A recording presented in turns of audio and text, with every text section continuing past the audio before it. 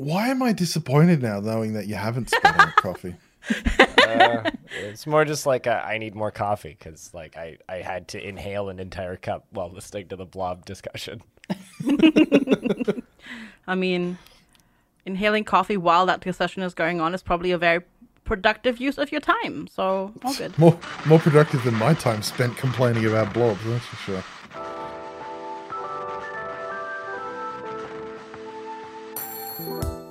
Well, you know what won't cause you to complain about blobs is the Halcyon Frequency podcast, and this is episode 34, airing Sunday, September 11th, 2022. I'm blind, and I'm hosting, and I'm on my second cup of coffee because it is 6:20 in the morning here in Canada.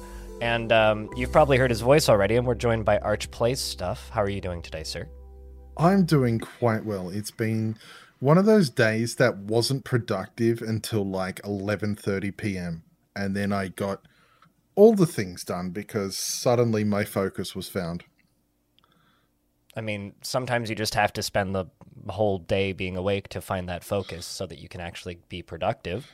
I call those days ending in a Y. I mean, also, it depends on when you woke up. If you woke up at like 9 p.m., then like also being productive by 11 is actually like really reasonable. Well, I woke up several times today because I had a nap. Okay, fair enough. I'm probably going to do that right after this podcast. FG Squared is also here. How are you? I'm also here. Yeah, I'm okay. I've been mostly having a lazy Saturday actually. Not really doing much other work than recording the podcast today because it's my day off. So I'm taking a day off. Just basically popping into a call, recording some stuff, uploading it to a Google Drive, and going back to playing games or whatever. Pretty much exactly that. Yes, and probably also going to watch some stuff tonight, just like vegging on the sofa while watching stuff. Oh, what are you watching at the moment? Ongoing right now, we have the new Lord of the Rings episode to watch Nice. from yesterday, and then I just got like, I'm not going to say who they are, but my phone provider here in the UK, they sometimes come and be like, hey, would you like 3 months of Disney Plus on us? And I'm like, yes. And now I will go and binge watch Orville season 3 as well, because I don't have to pay for it, which is great. Nice.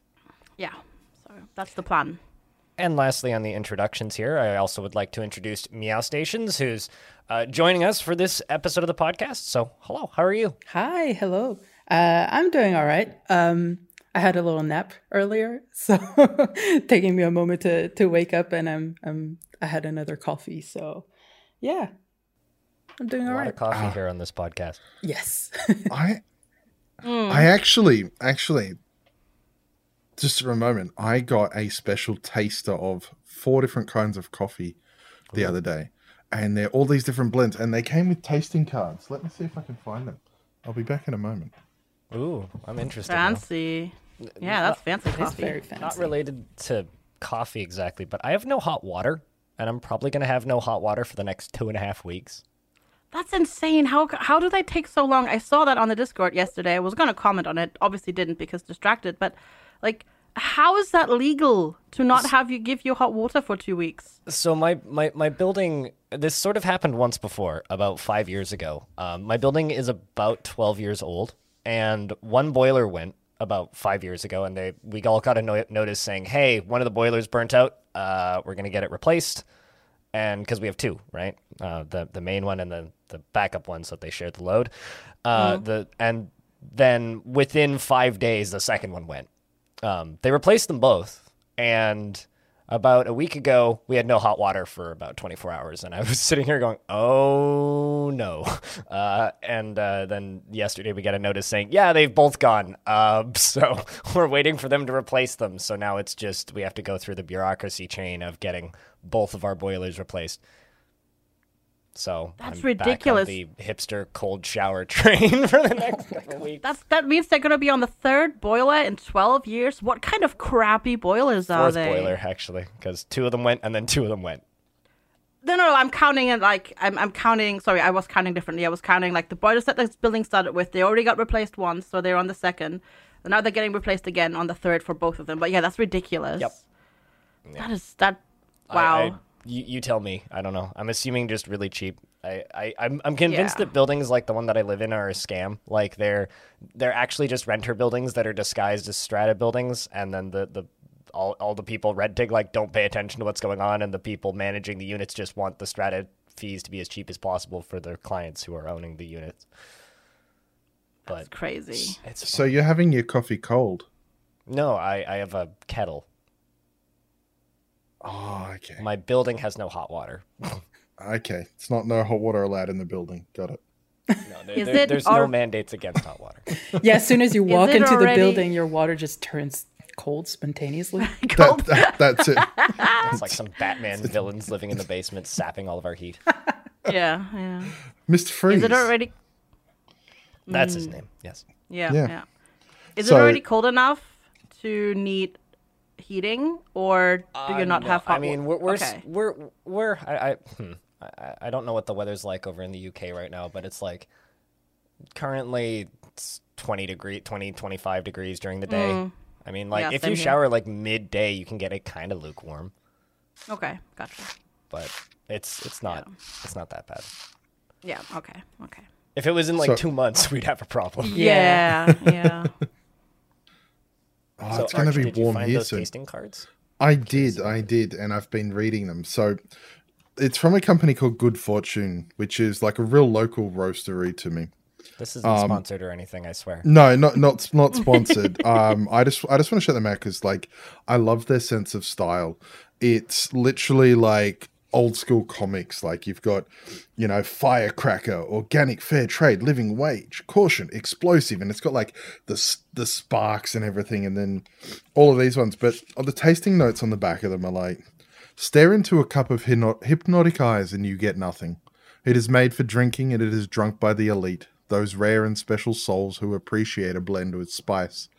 Hypnotic Eyes is a bastard blend of Mexican and Peruvian beans, paradoxically mild and smooth with a light cinnamon, leafy aroma, and creamy body. Suits all brewing methods. And then, they're like, this one, this is the Dr. Warren Sixth Sense blend. Basically, it's Peruvian, Colombian, Ethiopian, medium body blend with spicy, clean, bright, and fruity flavors. And the other one I got was Firecracker, Peru, Guatemala, Ethiopia, Colombia blend. Like these beans have been more places than I have.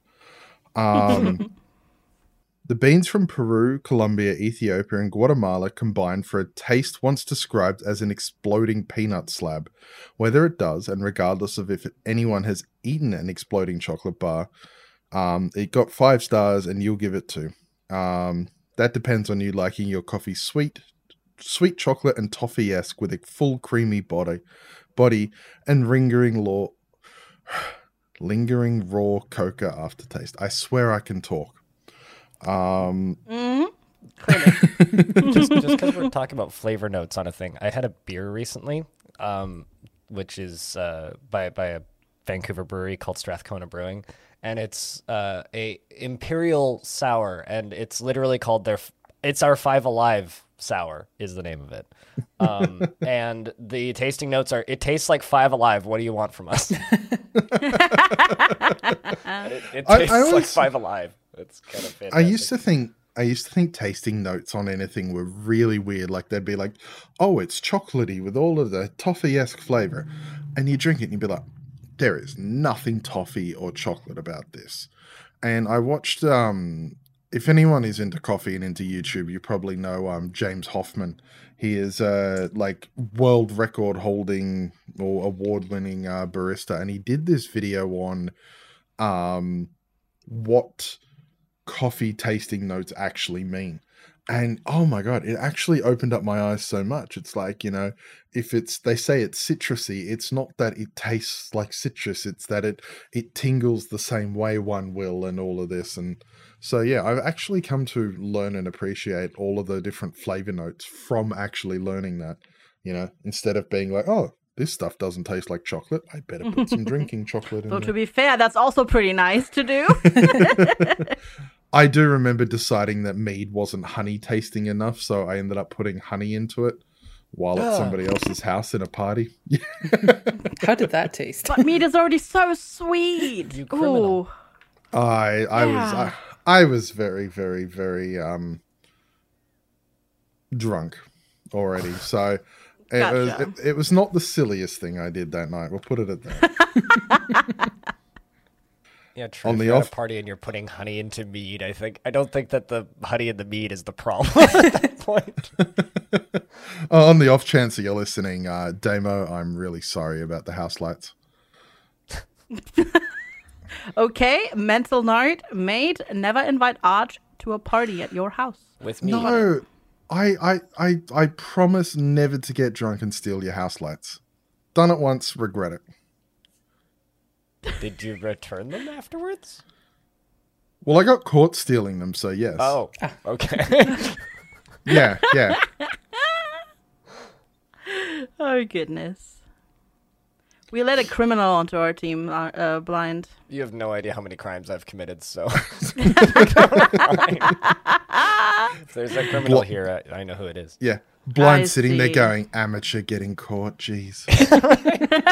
And you didn't walk out with the Xbox? I mean, come on, man. Yeah. Surely the lights were just a diversion, right? Well, you take out the lights so that they can't see you when you commit the actual crimes. Ah, right, Smart. of course. So smart. Yeah. I mean, have you never played Hitman? Come on. I haven't actually. Yeah, same. Then you steal all their clothes and you put on their clothes that they don't recognize you. Yeah, no, that's definitely how that works. That's way more Hitman knowledge than I ever knew. So There's a really good video that I saw on Reddit a couple weeks ago, and it's just this guy like sprinting away from the police on a bunch of different security cameras, right? And it's two guys, and they're running and they're carrying something, like they just stole something. And one of them takes a left and books it across the road and just kind of like runs through traffic and just like disappears off into the distance. The other one takes a right and goes straight into this alleyway, and then immediately takes another right and runs into the back of a kitchen in the back of a restaurant and just starts doing dishes. And you just see the police officers just like walk down the alleyway. And then this guy just keeps doing dishes. Police officers walk back in the other direction, just keeps doing dishes. And then he just stops doing dishes and then walks out through the front of the restaurant. It's like the Wow. most real life Hitman thing I've ever seen. It's like, that's how you get away. I can't believe that works. I mean, I'm assuming he got caught because he was on all of the security cameras, right? But yeah, no. They just watched him afterwards and went, "This guy's good. He deserves to go free." And I think we I should mean, it show depends. people. I guess it depends on whether or not you can see the face clearly enough, I'd say. Yeah, the cop just walked by and sort of, okay, that kitchen's getting some free dish hand work, and once he comes out the other end, I'll just arrest him. I think he's already doing his volunteer service. It's perfect. Yeah, that's it. Skip sentencing and everything, straight to the hard labor. Yeah, you just get a job. That's your prize. You commit a crime. We've got like 12 podcast titles and we haven't even started yet, really. Yeah, pretty much. This is, I'm sorry. Sorry for what? I mean, I literally tweeted. Everything. I literally tweeted earlier today. It's like, sometimes I'm super envious of people who can think before they speak. Because I was having this conversation with someone, and I'm like, I was talking about someone else, and I was always like, they always seem to like carefully consider their words, and like, they won't speak on something unless there's a moral high ground or something to take, and all this. And my friend was like, yeah, that's normally what people do. They don't normally just run their mouth like you do. Oh, That's what mental illness is. yeah, it's just been like, oh man, like just another thing, like. And that's why we're podcasters. That's why we literally made that our job, talking for hours on end. Yeah, Gotta turn yeah. your weaknesses into strengths. Easy. Easy. Oh, all right. So I think we're going to go take a real quick break. And when we come back from this break, we're going to talk about the games that we've been playing this week. Back after this. Hi, Pelaner here. Thanks for listening to our podcast again. I'm not on the episode this week, but I'll be again later some of the other weeks. But if you want to see and hear more of me, you can find me on twitch.tv/Belanar, where I do all my gaming content, also on youtube.com/BelanarTV for all the reviews and everything. And also I've been doing a lot of miniature stuff lately, all kinds of Warhammer and painting and modeling and so on, and you can find those on Rikus Minis on YouTube, and same also on the Instagram if you're interested. But anyways, back to the episode and enjoy listening for the rest of it. And we're back with episode 34 of the Halcyon Frequency podcast. We're here to talk about games a little bit, the games that we've been playing over the last couple of weeks. And Arch, I know that you can talk about Stardew forever, and I know that Meow Stations is in a similar boat, so Arch, talk to me about Stardew Valley.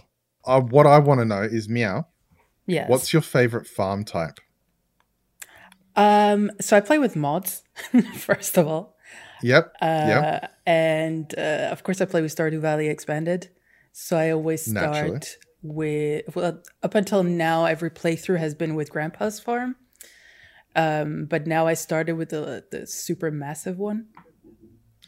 The immersive farm. That is really good. Yeah. And now that low ball's been tossed to you, here's the real question. Who do you marry? Ooh, okay. This can really split people, like, you know. just Marriage can split people? I think that's the opposite intention. please don't tell me that it's a Haley for you, but for me, I have start sweating. I have the whole, I can fix him problem, so obviously it's gonna have to be Shane. The thing is, like, every Yes! Thank you. yeah, every playthrough I've had, I've been so indecisive that I've never really married anyone, and I have like, God, it's just like real life. yeah. I have like 1,300 hours in Stardew, and so many different playthroughs. Still haven't married anyone, but yeah, I usually romance Shane. However, I downloaded, I think last year at some point, the mod Always Raining in the Valley, which has Sterling, which is like Shane but like even spicier. And yeah, he's gonna be my go-to. I have not heard of this mod, and I need to look it up. It's amazing. But I also want to comment on Shane and wanting to fix him, because they did him dirty. Because I absolutely understand people wanting to fix him, but when you get married and he gets his little room in your house, it's just trashed with alcohol again. It's like, I thought I fixed him, and you think you fixed someone, but then they go and revert back to their old ways. I mean, I thought we play games to escape reality. As a broken human being, you can't fix broken. Yeah, At least Just not have from to the deal with it. outside. too real. Not from the outside. Also, Stardew Valley has a lot of characters that are actually, like, if you look at it, like, if you look from the outside, Stardew looks like this really happy, wholesome, cute pixel art thing, but there is some heavy stuff going on, like, even just in, base game without any mods or whatever. Yeah. Yeah. No, Shane, Pam. It's like that indie game trope of, oh, look, it's happy-go-lucky pixel art, just like laced with depression. Well, I think it's more laced with a lot of realism and a lot of flaws in it too. Like, I was having this issue. Well, not having this issue, having this thought train. Thoughts are an issue for me in general. So, I was literally gonna say that. You barely know me, and you're already. Wow. I meant more for myself, but yeah. I was gonna say, FG and Blind are really, really, really just influencing you right now. You've been in this call for how long, and you already know me too well. There's like no real good characters in Stardew Valley. Like, Kent, he's got PTSD and a lot of that. The good thing about that is, he talks about that at least. Mm-hmm. But Demetrius tries to ward you off dating Mara because, she's too good for you. You better not hold her back. Clint has major nice guy vibes. Mm-hmm. George is just crabby. Who are the other male role models, I think? Pierre is just Pierre, and I'm sorry. He's a bit of a If jerk. you like Pierre, you're wrong. A bit. He is. I wanted to ease into it. joke. Wanted to I'll gauge just- the vibe first, but yeah. I'll just test the waters by saying he's a bit of a jerk and see what comes of it. No, so there is that, and then I was going through, and pretty much no one, well, at least from the males, are good role models. The only one that's close is Gus, who is kind and friendly in that, but he's also majorly enabling Pam, by letting her go into massive debt and, not following up on that and stuff. So, yeah, it is this mix of everything's nice and peaceful, but it also is not this like idyllic paradise. I mean, what the I was wizard? going to say. No, even he's just weird. Yeah. No, the wizard always comes across as if he feels like he's like superior over everybody. I don't know. I don't like his attitude that much. I don't know. He can cast magic. Like, Yeah, So but you're implying he's still. superior. he is superior. The problem is that he knows it, The problem with Like, me is he that could turn... yeah, sorry, go on. No, you go. I forget which part of the characters is vanilla Stardew and which part has been added by mods. So like if we're talking about the wizard, like I know a different side of him as well because of other mods. And so now I'm just like, Yeah. I don't know. Yeah, when he turns into the Blob Prince, he's a much nicer guy. Back to who we marry. I am a sucker for colored hair, so it's always Abigail or Emily. Though I played last time I played, I got the Ridgeside Village mod, which is basically like it's so many new, like 20 new NPCs with events and all of this. Like it's almost like a dating sim level of additional visual novel, more so. But I married Floor from that, and the funniest thing about Floor is basically she is that I can fix him for everyone. Like she's a behavioral therapist, and so everyone she talks to and talks about is like how she can fix them. She fell in love with me really easy, and I don't know if that was like part of the game or just me being me. But yeah, that's one thing I really love about Stardew, just how much mods can really change it, really throw it around. I've been watching a fair few streamers do various runs and such.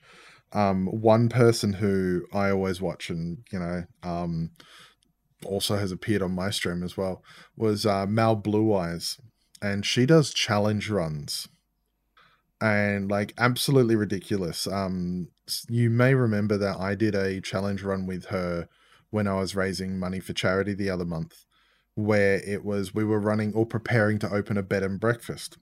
So you had to like have 100 large milk, 100 large eggs. You had to have, all this flour, butter, sugar, all of this. And she's done other challenge runs, like, she can only make money from fishing, or she can only make money from mining and all of this, and just that level of challenge runs and the way mods themselves can just throw things around and really, really change it. It's one of those games that it's great in and of itself, but mods just take it to a whole new level. Yeah, agreed. And the way that the modding community has sort of embraced the game has been really great too. I have to interject, and I have to ask a question to both of you because I don't think we've talked about that. Tell me about your feeling about Stardew Valley fishing. Go. Oh my god. Do you want to Do you start? like fishing in it or not? I don't hate it. Right? I think that at the easy level, it's quite good. It gets too difficult. Right? I've actually, mucked around with a mod that's fishing made easier. It doesn't skip the game. It just reduces the difficulty, reduces the jumpiness, and it feels good at about 50%. It conversely reduces the experience gain, so it's almost, like that. But yeah, I know there's people that do and don't like it. What do you think? I mean, the thing is, like, the mini game itself, I enjoy. Like, I think it's a fun way of like catching fish. The problem with me is leveling up the fishing. That takes too long, in my opinion. But I have like various mods that kind of mess around with that. I have Walk of Life that messes around with like professions and stuff, so you can make it so that certain skills level up faster than others. So I can like mess around with that. But yeah, the fishing is okay, actually. I haven't downloaded Fishing Made Easier, so I don't know if that would help as well. What's this Walk of Life? Tell me more. So basically it reimagines all the different professions.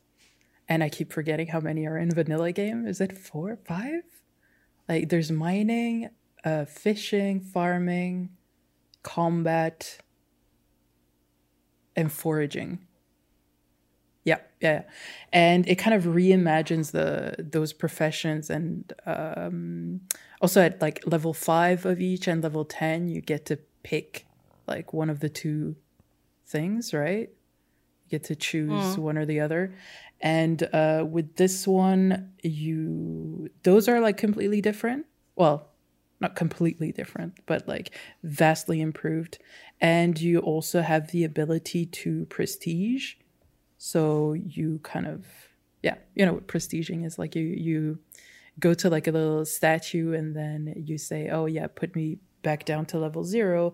And then that way you can also get the other professions, like the other choices. And that I love. Like as soon as something is made so that I don't miss out, I have a bit of a completionist issue. Then I can choose all of them. Cool. That actually sounds really, really cool. I like that a lot, yeah. I'm wondering how I didn't know about all of these mods again. Like mods, and I'm really worried that it's gonna like spur another playthrough on top of the one I'm already planning. Oh, you have to. I know how you didn't know about all these mods is because of the conversation we were having earlier of just like, oh, prep? Now stream. And then you're already streaming, and then someone mentions a mod, and then you're like, but streaming. There mod are later, and then forget.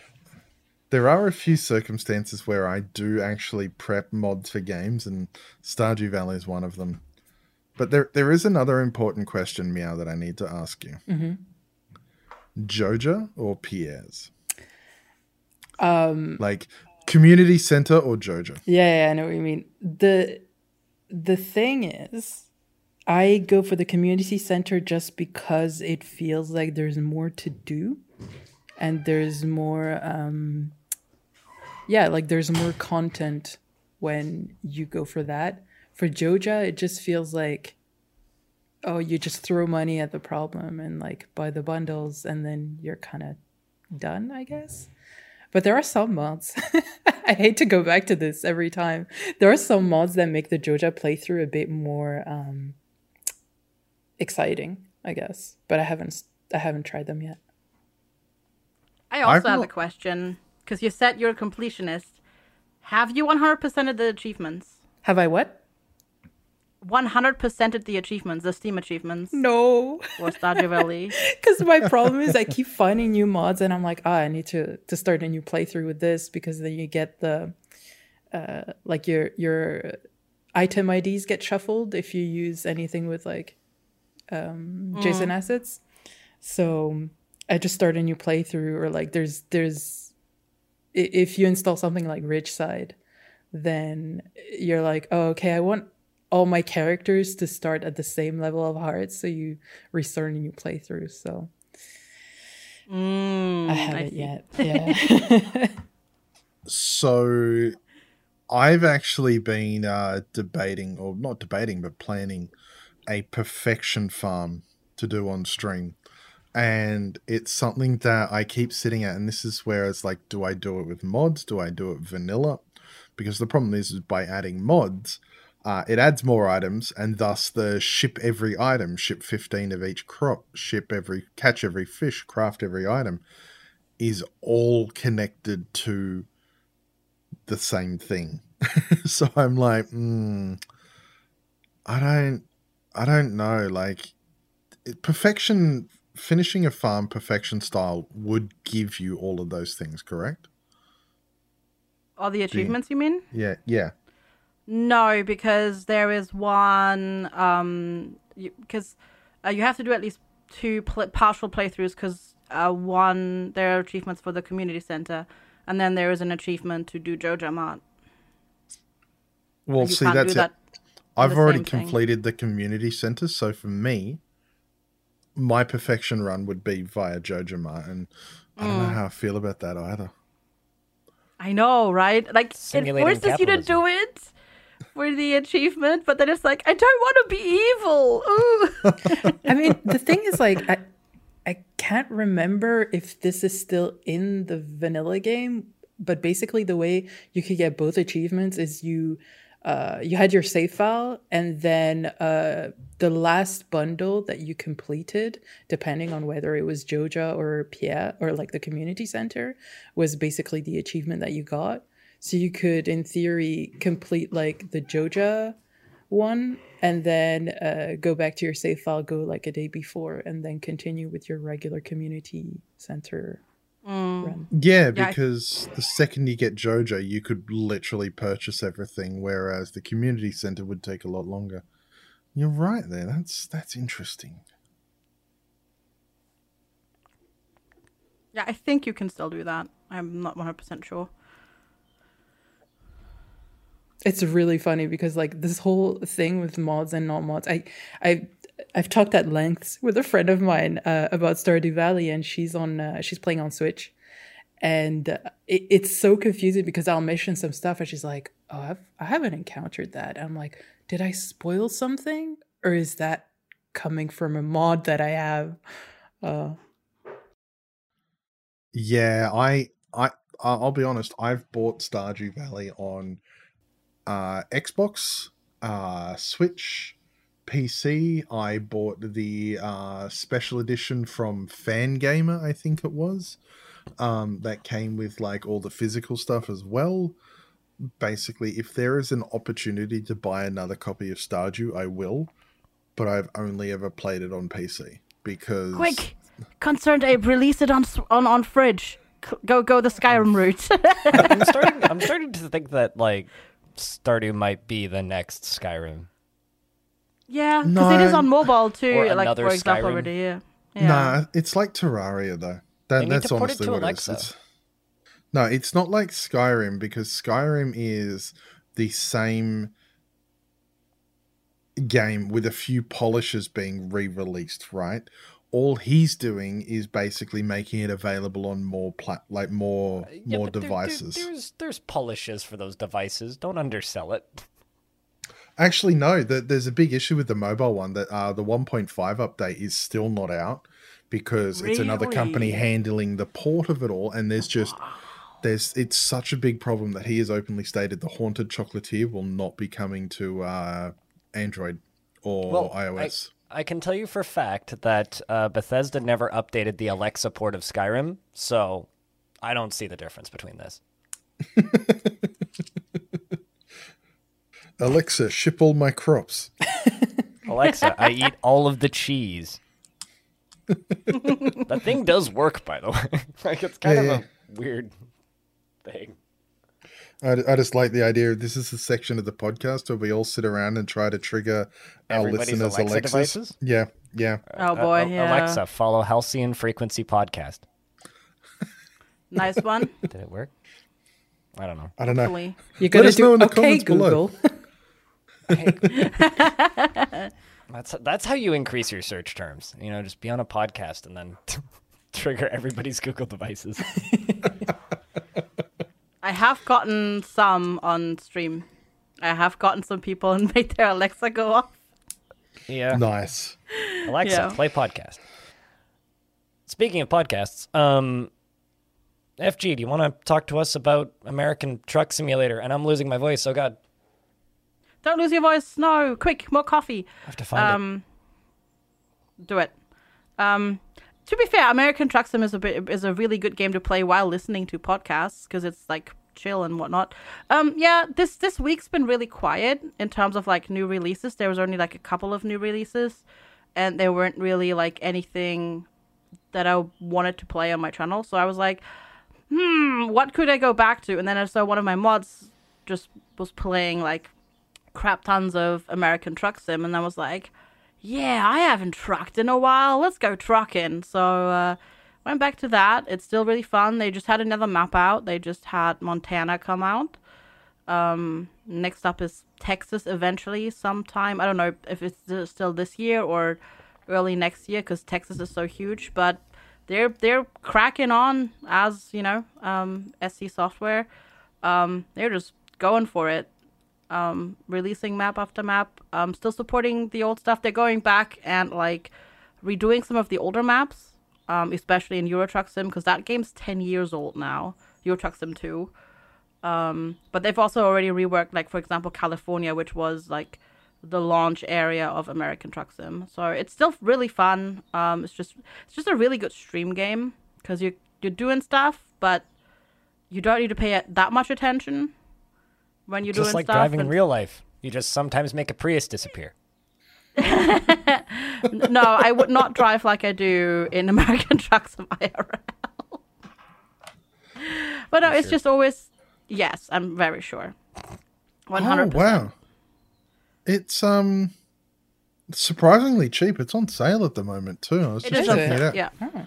Yes, it's- $7.50 New Zealand. So it's probably like five.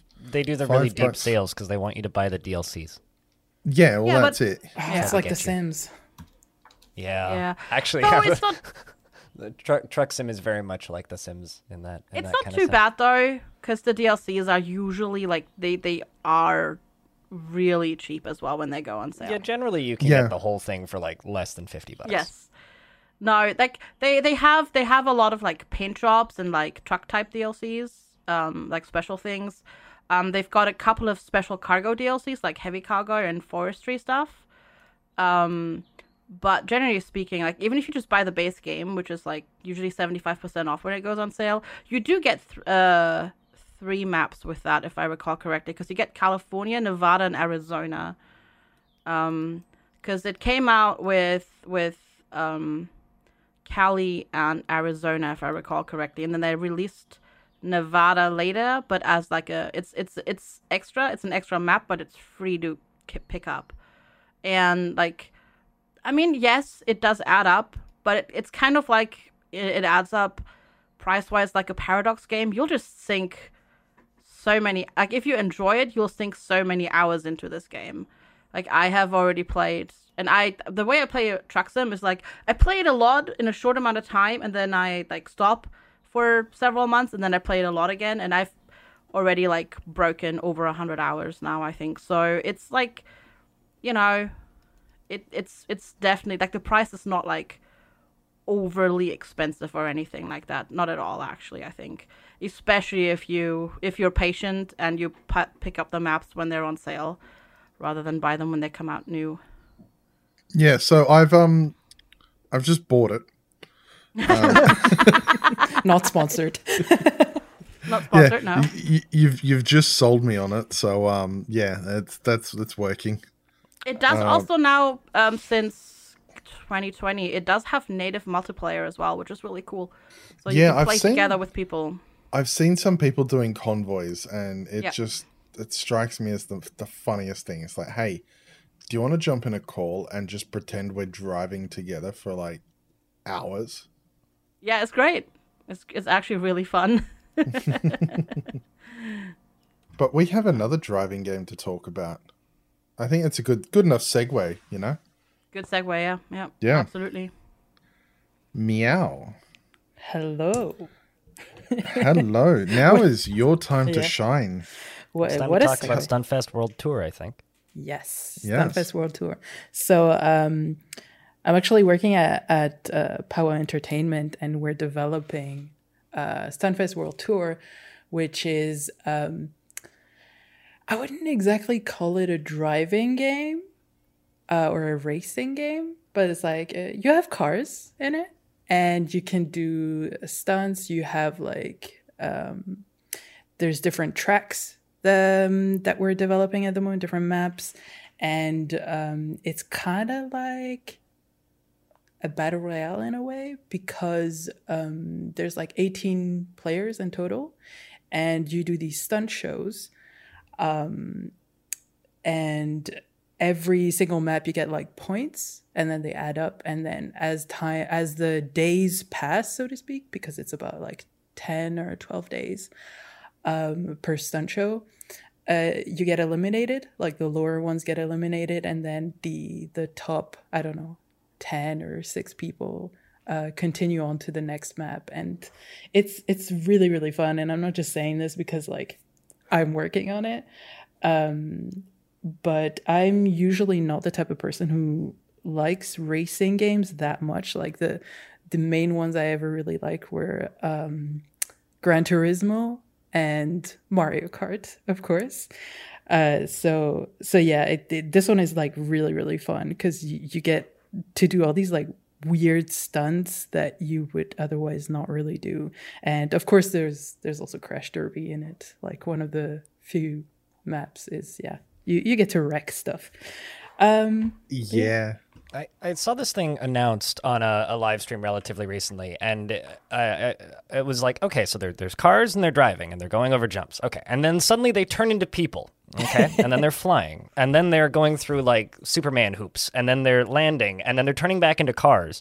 And I have a question: is the human the car, or are the cars the humans? Like, where, at what point does biology become machinery in this universe? I feel like I can't answer that question.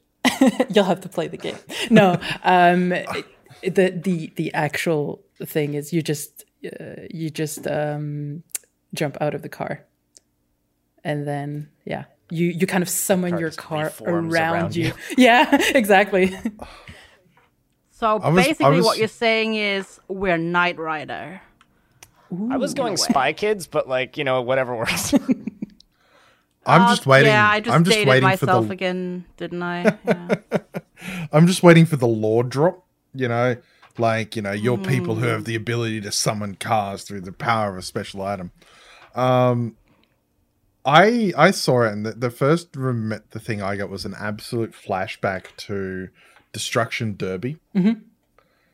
That old game, and I was just like, oh my god, I can't wait to play this, because I love games where you don't have to be nice to your car. Like I could never play any games like Gran Turismo or anything, because the idea of not crashing was just not in my realm space. So games where you get to really thrash cars and then, you know, do all the other cool stunt stuff it's going to be fun, I think. I mean, the important question for me is just like, what is the actual game loop like? Like, what are from watching the preview footage? It's a little bit difficult to kind of figure out. Am I racing? Is this a score attack game? Is there like a set route? What is the actual game loop for Stuntfest World Tour? So at the moment, as in like if you were to start up the game and you'd want to like get right into it, right? Yeah. So at the moment we have these stunt shows, which I mentioned before, and it has I think about 10 maps at the moment. So you would have, for example, one which is racing, one which is like destroy all the other cars, ones which is you're only on the glider and you have to go through hoops and stuff and get the fastest time. What else is there? But like most of the races where you have to go from like point A to point B via all sorts of different shortcuts is always time based. Like you always have to have the shortest time. When it's more of a destruction derby type thing, type map, then you have to score points. So even if you destroy the other car, like there's other cars on the map that you can pick up.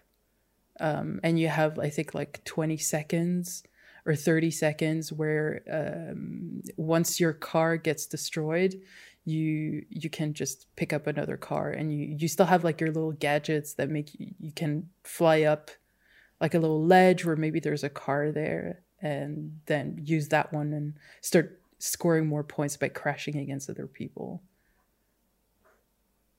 I'm just really glad that in your glider suit you can hit the ground and you get the real, like, you know, the old GTA wasted vibe. Yeah. No, I Yeah, mean, I yeah, have no idea what you mean because I never crash. I crash all the time. Well, yeah, can't relate. I Crash into One of wall, my- crash into spiky boulder, crash into other player. Yeah, that's it. I what was the last racing game I played? What was the one that was big recently? Horizon. What's that Horizon? Yeah. Yeah. The My ability brain went to just... Horizon Zero Dawn. I'm like, that's not a racing game. It did take me like a second where I was Forza like, Horizon. Yeah. Yeah. Not if you try hard enough. Forza. Yeah, I don't know why I said Horizon. There isn't enough names for video games, and too many video games is the problem. Yeah. My brain. I just love that you could crash through everything in that, and It's so good, isn't it? I love love it. games that sort of approach any sort of like moving, like have the environment be destructible, be able to just be like, no, the quickest way from point A to point B is by running over point C. Yes. Yes, and you get points for it, and the more you do it, the more points you get. It's great. I Entertainment, take your point C and raise you point Y. Because Because I it's mean- fun, and I don't get to do it IRL. Yeah, You missed the point. Wait, you don't? Point A, point C, but what about point Y? Just jump all three of them. I am a jet. No, that's the thing. It's like I drive over bushes and get points in Forza. I do it in real life, and my driving instructor's like, "I'm failing you." It just doesn't seem fair. Yeah, it's not. But it looks like fined. Yeah. That's yeah. bonus points, sir. No. That's deductions, penalties. No. You, if you run over the construction site, that's how you get the turbo boost.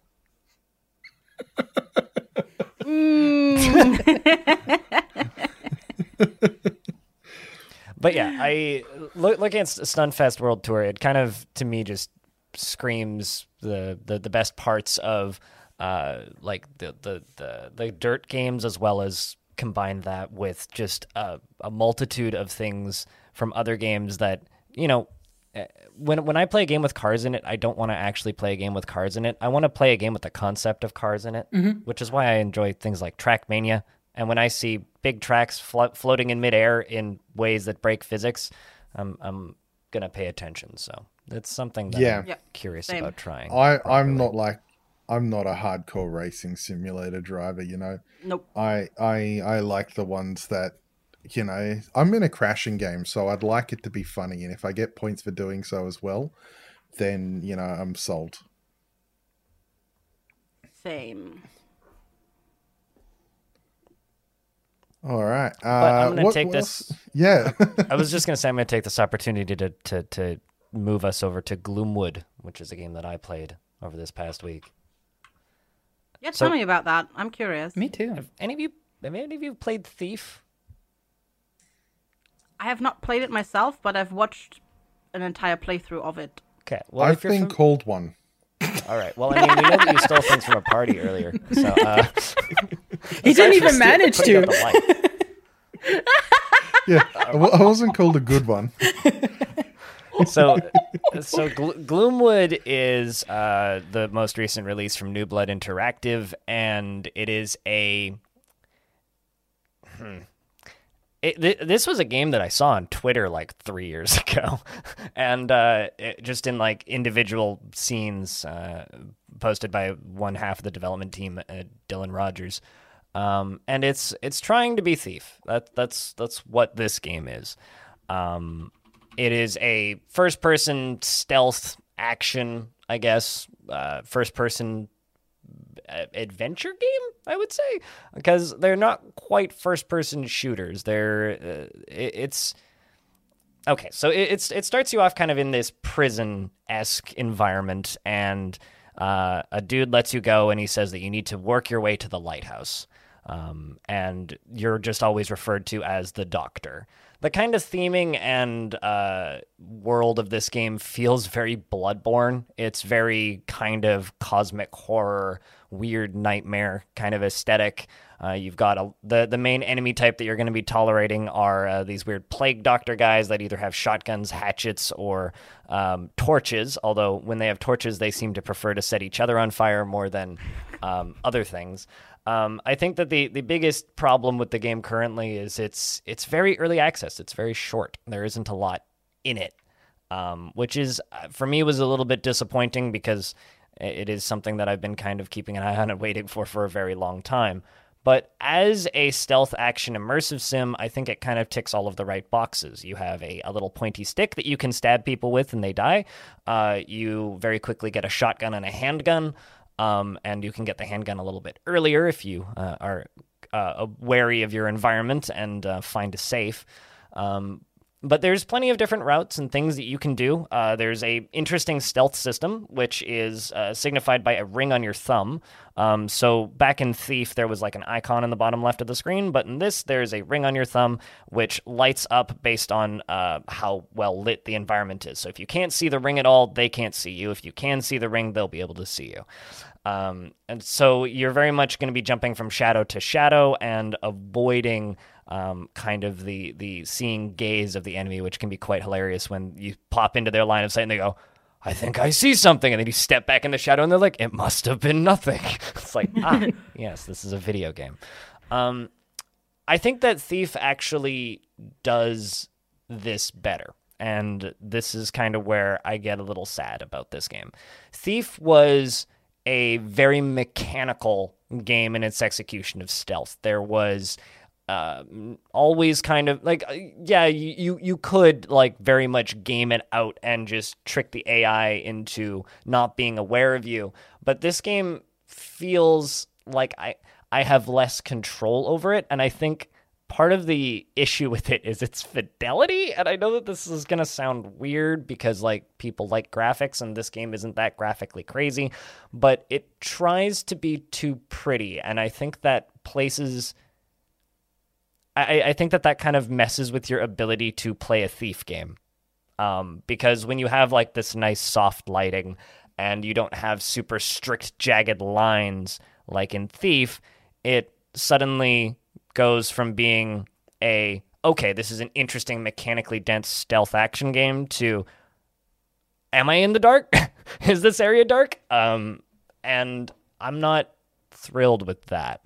So I kind of felt like it was accidentally becoming a stealth action game instead of just being a stealth action game.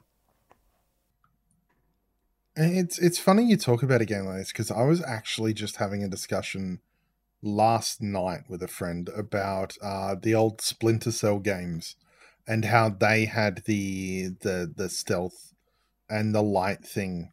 And I was like, no game seems to be able to do that well nowadays. Like, it's really crazy that Splinter Cell came out on the original Xbox and, to my mind, did it incredibly well. And then to hear that another game's been trying to do it and hasn't succeeded is like, huh. No, it's not that it hasn't succeeded. I think it is succeeding. I think, it's the New Blood Interactive style of, we'll make you a fifth of a game, right? And then you're going to beta test it for us, and then we're going to update that in 6 weeks or whatever with a chunk of new level, and we will have re-refined the early areas.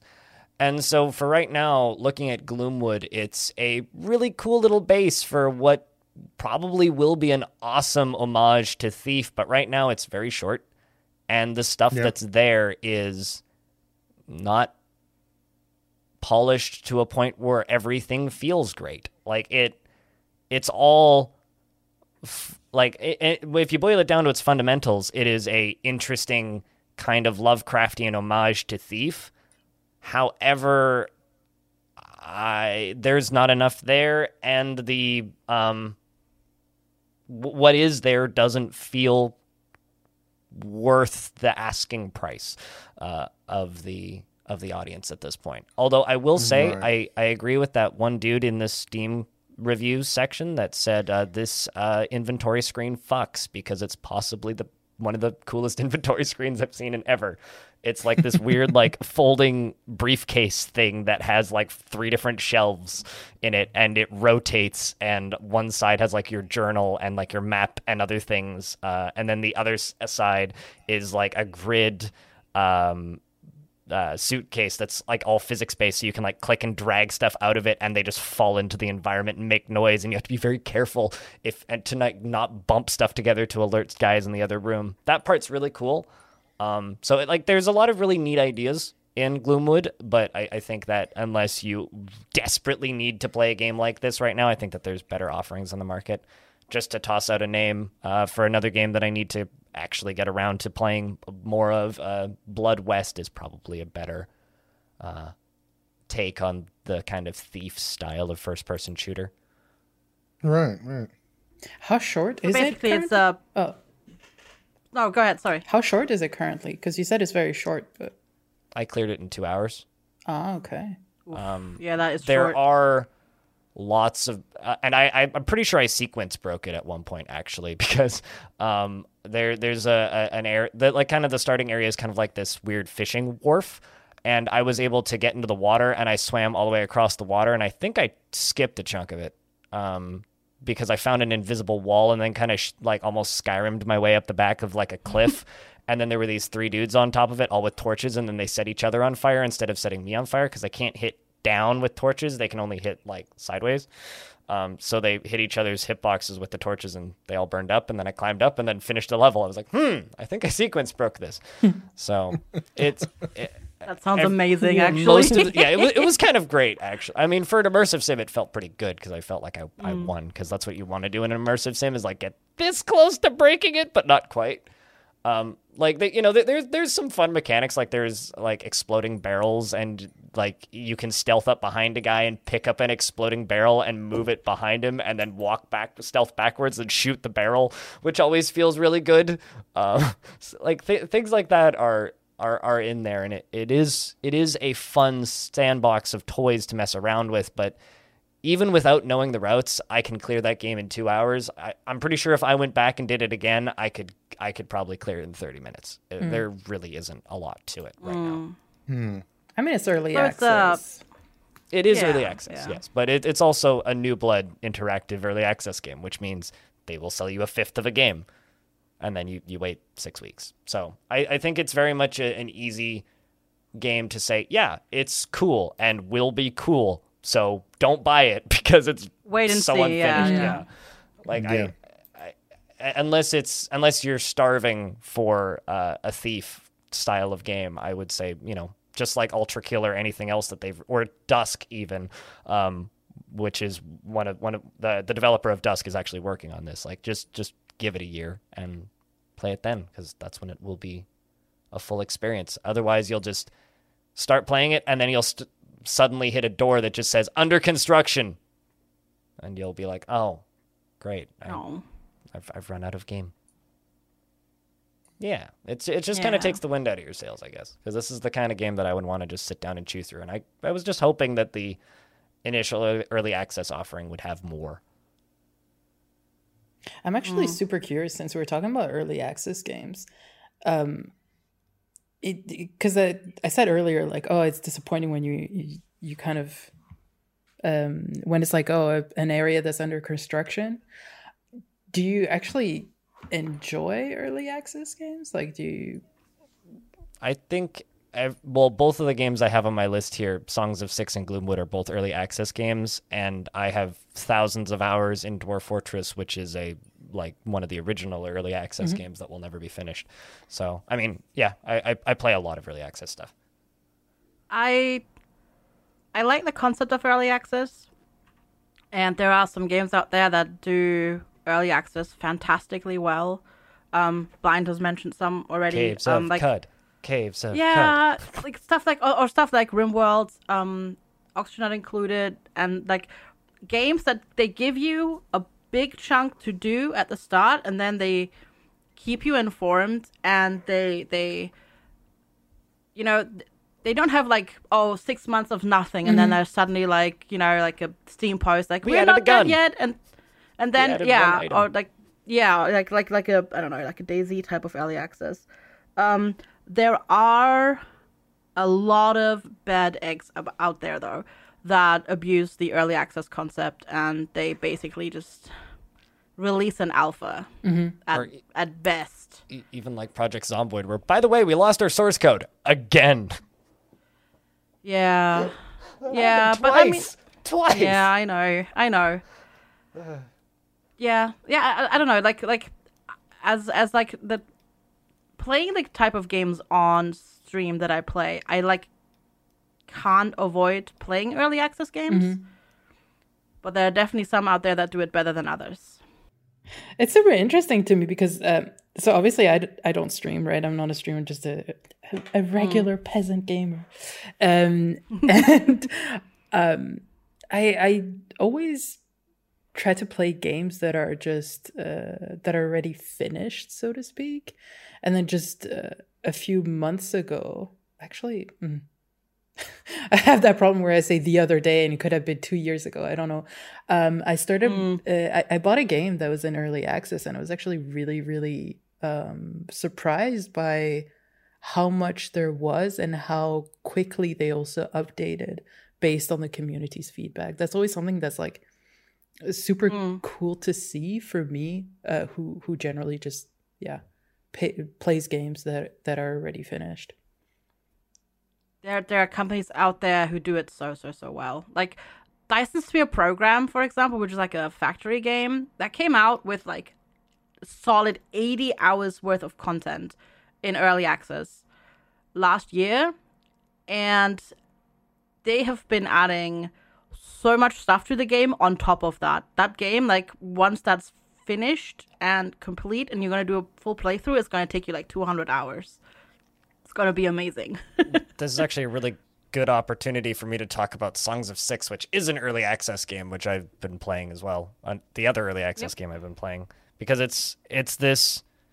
the initial demo that released for Songs of Six was a... Okay, well, first off, I should explain what the game is. It is a city-building strategy game with some empire simulation. And it's kind of like this mashup of Dungeon Keeper, Pharaoh, a little bit of RimWorld, and Total War. And it's a city builder where you have multiple different species of characters. You have orcs, elves, lizard people, humans, dwarves, bug people, and these weird blue giants that live for 1,000 years that hate everybody and just want to be God.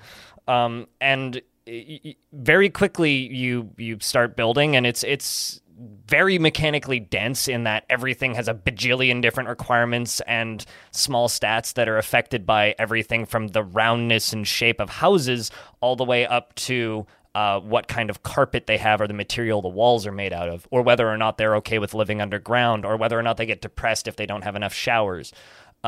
Or if they don't have fruit, or don't have meat, or don't have a specific type of jewelry that they want, or whether or not their clothes are made out of fibers or leather.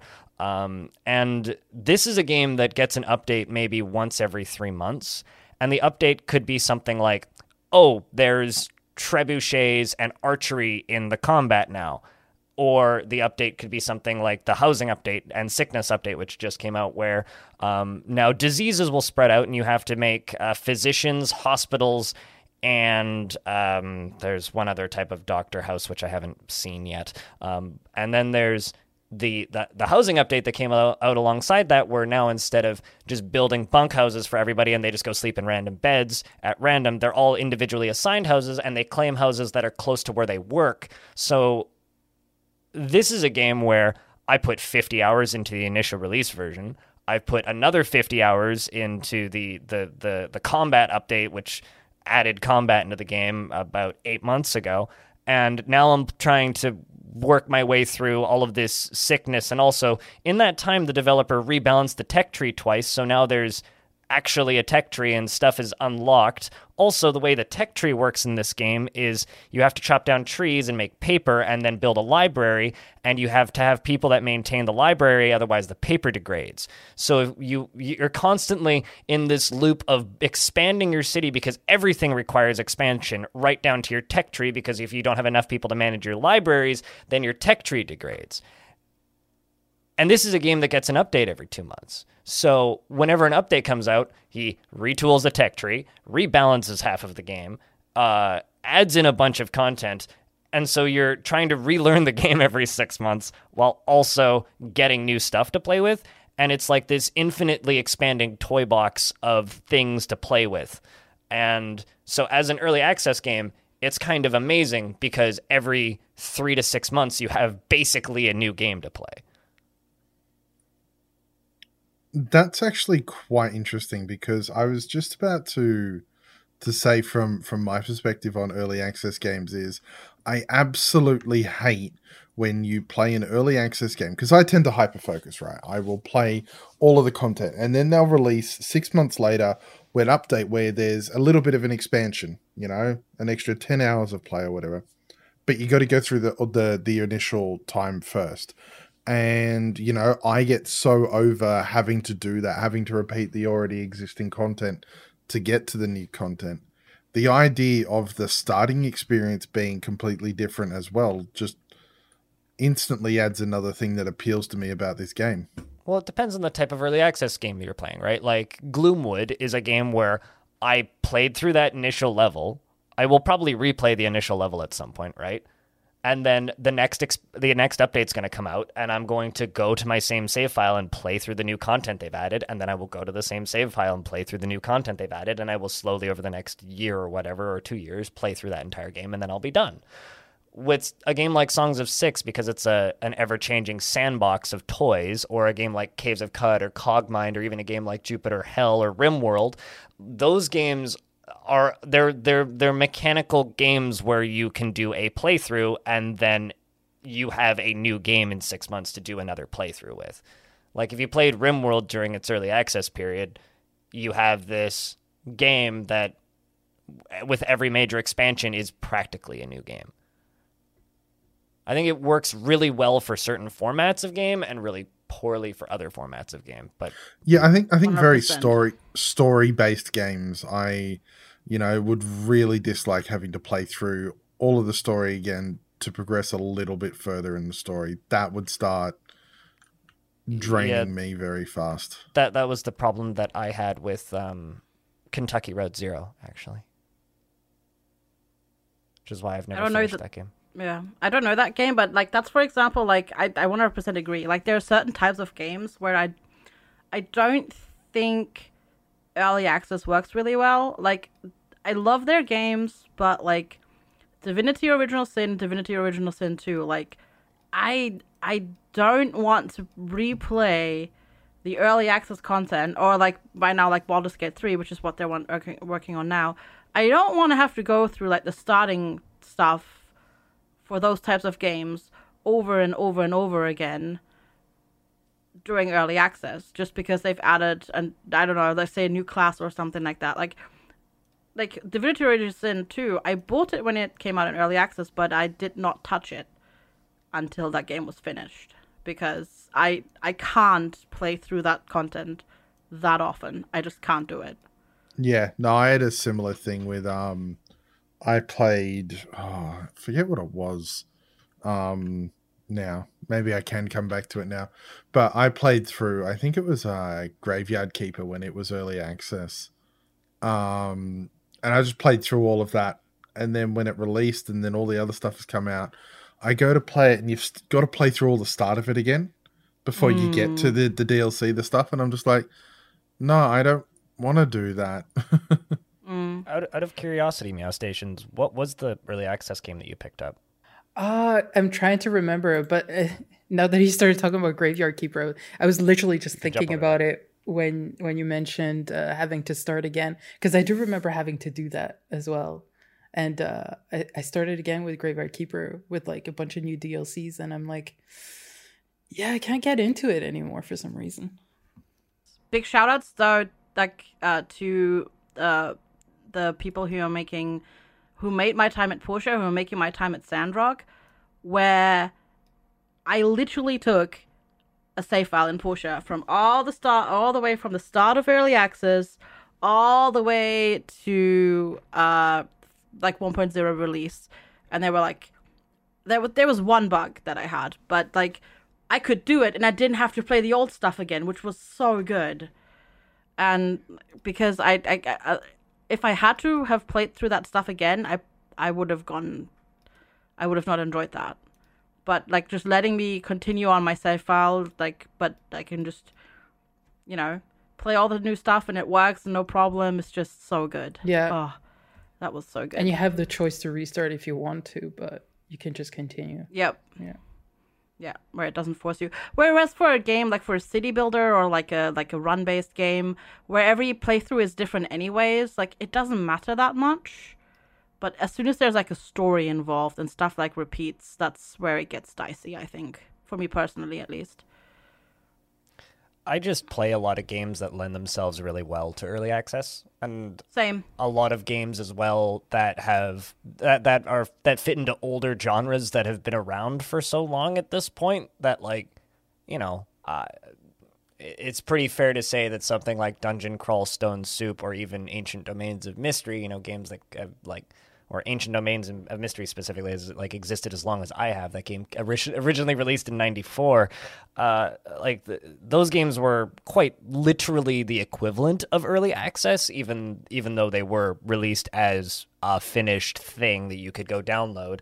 It's just they got perpetual updates for a decade or two. Exactly. So there's a couple of games that fit into that kind of mold that I play now that, yeah, they're early access, but they're early access because they're getting perpetual updates. Like Caves of Cud has been getting updates for a decade now, and it's only been for sale since 2016 on Steam, I think. Actually, I need to look. When did they put that game up for sale originally? 2015 was when they initially put it out on Steam, and it's like that game's been playable and available for since 2011.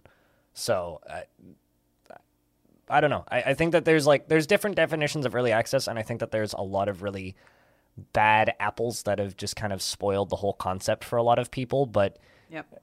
I think it means different things to different people and different things to different genres. And there's certain genres that it fits really well and certain ones that it fits really poorly. Yep. I remember An example the game. that I sorry, if you remember the game, you can go. I do remember the game. It was No Place Like Home. Yeah. But that's finished now too. Like that, yeah. They've it's done. It's 1.0 release now. Yeah. Well. But when I installed it, I think it was, or like when I bought it, it was in early access. And I think there was a lot of stuff, including inventory management, which wasn't there. Like there was no real, yeah, that was frustrating. But yeah, early access. That I game think has they did it well. Yeah, that game has come a long while, and they actually are putting out or they put out a big post-release update, like content update as well, where they added the dungeons. Yes. In August, I want to say. Yeah, a month ago, in So fact. yeah, I think. yeah. So, Still need to finish it, but speaking of games getting updates and getting new releases and such, do you want to hear about a game that's been updated after 28 years? yeah, sure. I wanted to say no I feel like as I'm a about joke. to. No, wow. Never. You are becoming far too comfortable here. How long is this podcast? And you're already razzing me. Only an hour and 24 minutes so far. Yeah. Of recording So time anyway. I haven't edited it yet, so I don't know how long the podcast is. I first played this game when I was 8 years old. And it's a game that always stuck with me, and that is Teenage Mutant Ninja Turtles on the NES. And they've recently released the Cowabunga collection, which had all of their games from arcade NES, SNES, and a couple of weird other ones as well.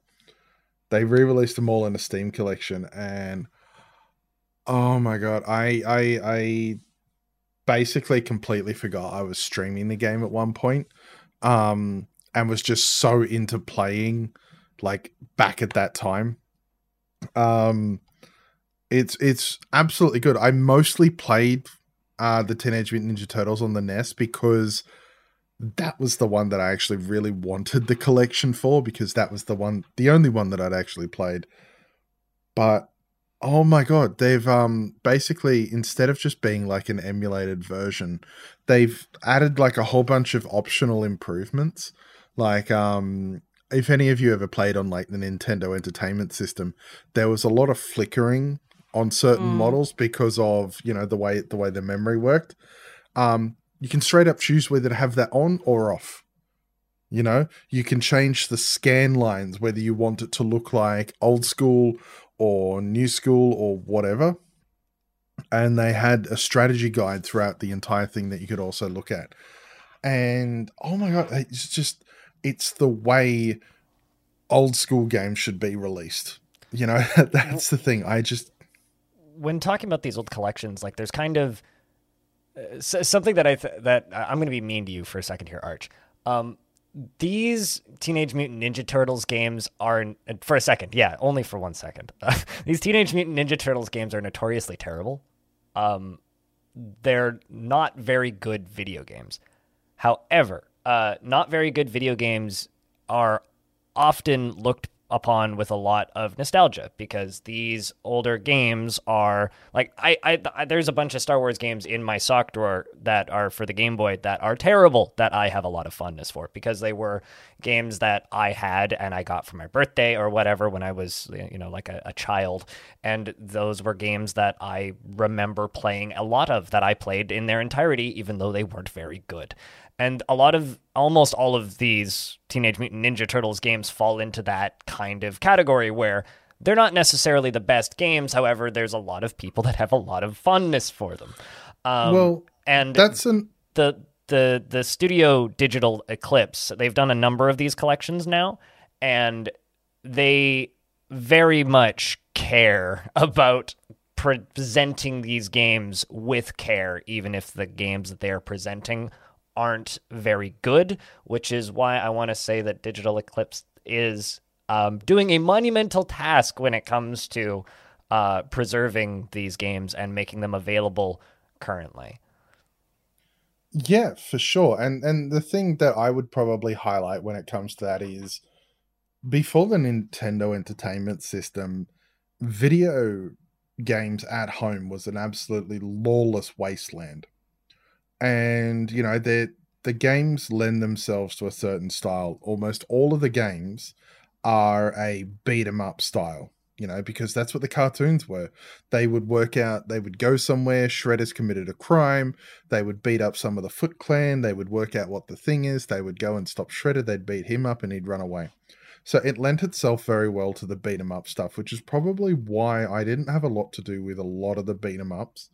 The original Nintendo Entertainment System one, though, is actually a platformer, and it's surprisingly good. Like, I did my Retrothon games where I played other games before, and I mean, the Predator game, you're wearing pink, you shoot crabs, and you go under the sea and fire lasers at seahorses, you know? It's a video game, yep. Yeah, basically it was a completely different game that, from what I can imagine back in the past, is whoever was producing Predator basically went, hey, we're going to buy this game, slap our IP on it, and sell that. And so, yeah, there are a ton of games like that. And that's what I really like about the one on Nintendo, because it actually is unique. It's not a beat 'em up. It's got some real fun style to it. Like, you know, you've got each of the 4 turtles that you can choose on. They're all their weapons are different, and thus they behave differently. And some areas are easier with one turtle, some are easier with another. And it's actually kind of good. I will agree with you, because I played after that Turtles in Time. And it just felt like, I mean, I played Power Rangers the other week, and it felt exactly the same. You know, yeah, okay, my weapon was different, but I was pretty much mashing the kick or punch button while I did that. And I can understand that. And I can also understand that it being an era of capturing a lot of people where they weren't jaded by poorly done licensed games. Well, it's because you didn't know any better as well, right? Like you said that you played this when you were 8. Well, I still don't know any better. Like, don't get me wrong. You're an adult now with experiences. No, but I also you know that Stardew Valley is a good video game, and Cowabunga Edition collection is a collection of not very good video games, but you like the good video games because you have nostalgia for them. I also know that 8-year-olds currently don't like the Sonic game coming out. You know, it's not necessarily because I didn't know better, but what constitutes a good game, what makes a good game, and the understanding of what's possible is much more visible. But I think they did well. I think the NES one did really well. It's a game that held up. Like, I've played it off stream as well, and not just for the nostalgia. Like, there is that feeling of, yes, I want to finally beat the game, but it is a fun game in and of itself. The beat 'em up ones, not so much. But yeah, no, it's kind of interesting because, I mean, I also played Harvest Moon, and was like, wow, this game is trash. You know, that was the SNES one because it was the original one. Oh. Yeah, I was engaged to Eve after like the first 3 days because time stopped at 6 p.m. and you could literally just run up to the mountain, get some grapes, run back to Eve, give her the grapes, and just do that until she was madly in love with you. Oh, I remember that on game. The second night. Yeah. But it's also aged really, really horribly. Yet the Turtles one hadn't. And that's kind of what I want to call out. You know, it's not necessarily, oh, it's a masterpiece. It's a simple premise done well. It's a 7 out of 10 game from a long time ago that is packaged and presented and preserved in its original state, and it's still a 7 out of 10 game. Exactly. Many of them have dropped massively. Yeah, some of the other games in that collection are like a 2 out of 10. What I did like though is you can actually get a strategy guide. If you press like select or something, there's a strategy guide that labels all the places, and I was blown away. Apparently, you're not at a military base, you're at air base. You actually go to JFK Airport, which doesn't make sense because there's planes that fly over and drop bombs on you. But we always thought we were at the military air base because of that. But no, apparently you're actually at an airport. I'm like, this makes no sense. Just like, hold on a second. You're playing Teenage Mutant Ninja Turtles, but your suspension of disbelief is broken by the fact that they're bombing an airport? Well, it's also the spike traps and the flames at the airport. Sure, but like that the airport is the part that's breaking your because they definitely have spike traps and flame traps in military airports, yeah? Yeah. Okay. Well, the kind of military airports that Teenage Mutant Ninja Turtles would attack, yes. What about the kind of normal airports that they would get attacked at in an airport? Oh, no. Teenage Mutant Ninja Turtles don't go to normal airports. They'd get caught out by security. As somebody who like read some of the Teenage Mutant Ninja Turtles comics and like never really paid attention to the IP outside of that because I'm too young for it, really. That's where your suspension of disbelief. Okay. We had the turtle blimp, which, you know, there were people that had to live in disguise. They wore the trench coats and, you know, hid themselves because they were turtles. But they also had a blimp. Why didn't they hide in their shells because they're turtles? Well, that would make it very hard to walk around the streets of New York. Yeah, and save humanity and, you know, defeat Shredder. They don't have technology for that? No. They're ninjas. They don't have technology. They're mutant. Yeah, this is back when... I think they just eat pizza. Isn't that how that works? But my favorite thing is they were actually created tongue-in-cheek from Daredevil. Huh. So in Daredevil, it was an accident with nuclear waste that destroyed his eyes. Mm-hmm. That accident is the same one that created the Teenage Mutant Ninja Turtles. I did not know that. Yeah, it was created for the same reason. Huh. Today I indeed. learned. Yeah. I mean, all I can say is I have a lot more lore knowledge about Usagi Yojimbo than I do with TMNT, and I do know that those two are also in the same universe. So does that mean that like there's a ninja bunny in Daredevil now? I think you're kind of like retroactively ruining Daredevil for me. I'm not gonna lie. Oh, who was that ninja bunny from Well, TMNT? I've literally just googled it. Technically, it's a samurai, but Oh, right. Yes, I remember. I used to have a toy of him. yeah. See, I know I watched TMNT way too much as a child. I didn't And I even played have TV all as of- a child. I played all of the games, yet I remember nothing. Yeah, like, because that's about how much hardly substance anything. TMNT has. No, it's also my brain, but yeah, I remember like nothing. So I like lore type stuff is just nope. I also remember for my brother's birthday, TMNT stuff hadn't yet, like, the shows had gotten here, but the merchandise had not gotten here yet.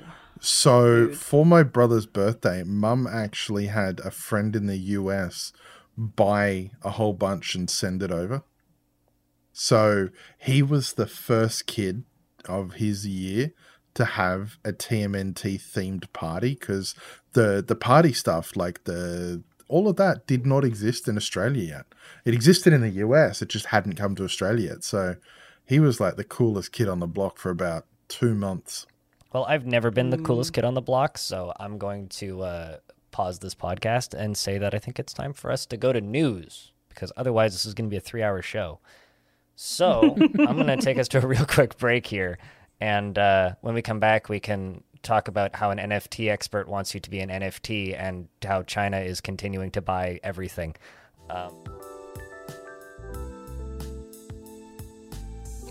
Hi, I am Sui. I'm not in the current episode that you are watching at the moment, but I would just like to say check out my stream. I play a large variety of games, mostly like indie wholesome games that are super fun. So yeah, if you'd like to check that out, make sure you do so. Anyway, back to the show. And we're back with the Halcyon Frequency podcast, and we're episode 34. I should have remembered that. Anyway, we're back with episode 34 of the Halcyon Frequency podcast, and we're going to be talking about some things that have happened in the news recently. And like I alluded to earlier, there's this article on PC Gamer by Andy Chalk, and they have this little write-up about how an NFT expert wants you to be a NPC for them in their video game, because I guess they're too lazy to program AI now. Essentially, it's talking about how this person who is so far down the play to earn rabbit hole that they think that it is a positive thing that if you don't have a large enough amount of money to buy into the video games that you want to play, they want you to just go walk back and forth and hold something or be a shopkeeper for them in their world, so that we can have classism in video games, because apparently that's a positive thing. Anybody want to take this from here, or are we all just seeming it with anger? Honestly, I think we're all it's just angry. it's just another example of the absolute tone deafness of anyone within that field. You know, honestly, the crypto bro market is always, you know, they're always seeking new highs and just how absolutely disgusting they can be in their disregard of decency. That's about as far as I can put it politely, you know. That's the pretty idea polite that for an Australian, to be honest. look, I'm trying hard. I'm actually trying this time. Like, the idea that people within those countries, or, you know, we can take advantage and have the poor people dance for us is like something not out of place from why the French kind of got up and put everyone else on all the nobles on the chopping block. Yeah. So It's this that level of tone deafness. This article is citing a story which is written about a Minecraft NFT based server series, because it's hard for me to call these games in and of themselves, because really all they're doing is they're just taking Minecraft assets and locking them onto a blockchain called Critters, in which one of the high rollers on the team refer to this being a wonderful thing, where they had a army of individuals from the Philippines that were operating this casino that he'd built using $10,000 to pay professional, in quotes, Minecraft builders to build for him. So he paid professional Minecraft builders 10 grand to build him a casino in which he was paying people from the Philippines to operate and work in. And if this is someone's ideal end game for video games, then I don't want to work in this industry anymore. That's how I feel about this, because it's just, they're the laughing stock of this industry for a reason, and I really, really hope that they stay this way, because that is not a good outcome for anybody at any level, in my opinion. It's pure and utter human indecency. Nothing more, nothing less. It is things that, even preschoolers, even kindergartners, if they were ever seen, I remember something, strange analogy, but I think in year 1, my brother had this task of write what you would do if you were, the king for the day. And it was based on this story. And he literally wrote that he would have the poor people dance for him. And it was such an issue that it actually went to the principal, and they had to be like, this is wrong. You cannot do this. And the fact that, someone in year 1 who is like 7 years old got told that, and sort of, they knew to stop that then, to then have someone so utterly clueless and say such a thing and just think it's actually a good thing. It just blows the mind away about how little they care about other people. What's amusing about this is Roblox already does this.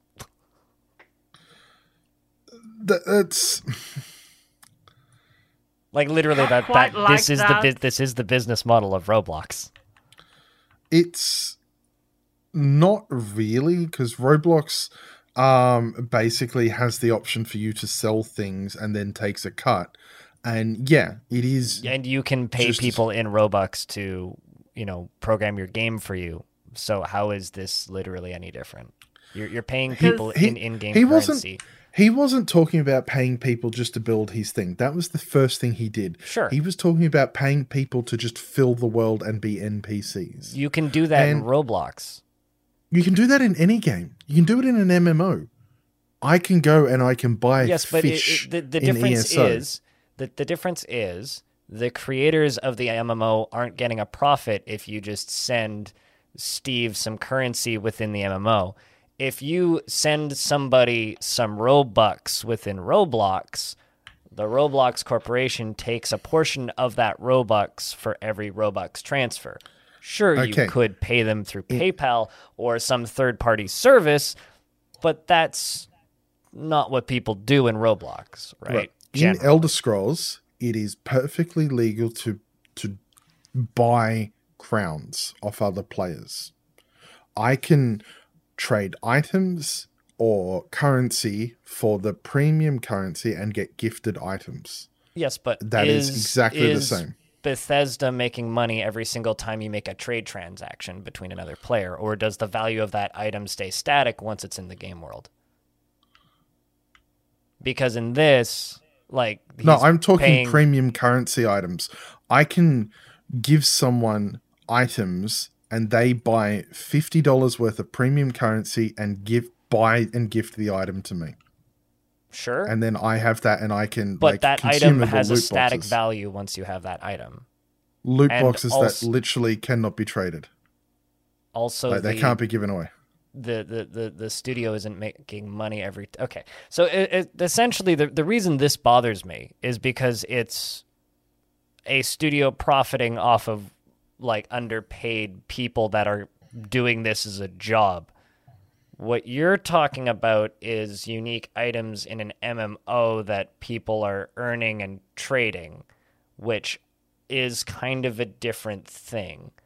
Not really what I... The same thing happens with Roblox, though. You know, that doesn't become a currency that you can then take home and... Yeah, you can. You know, you can cash how? out Robux for real dollars within the Roblox website.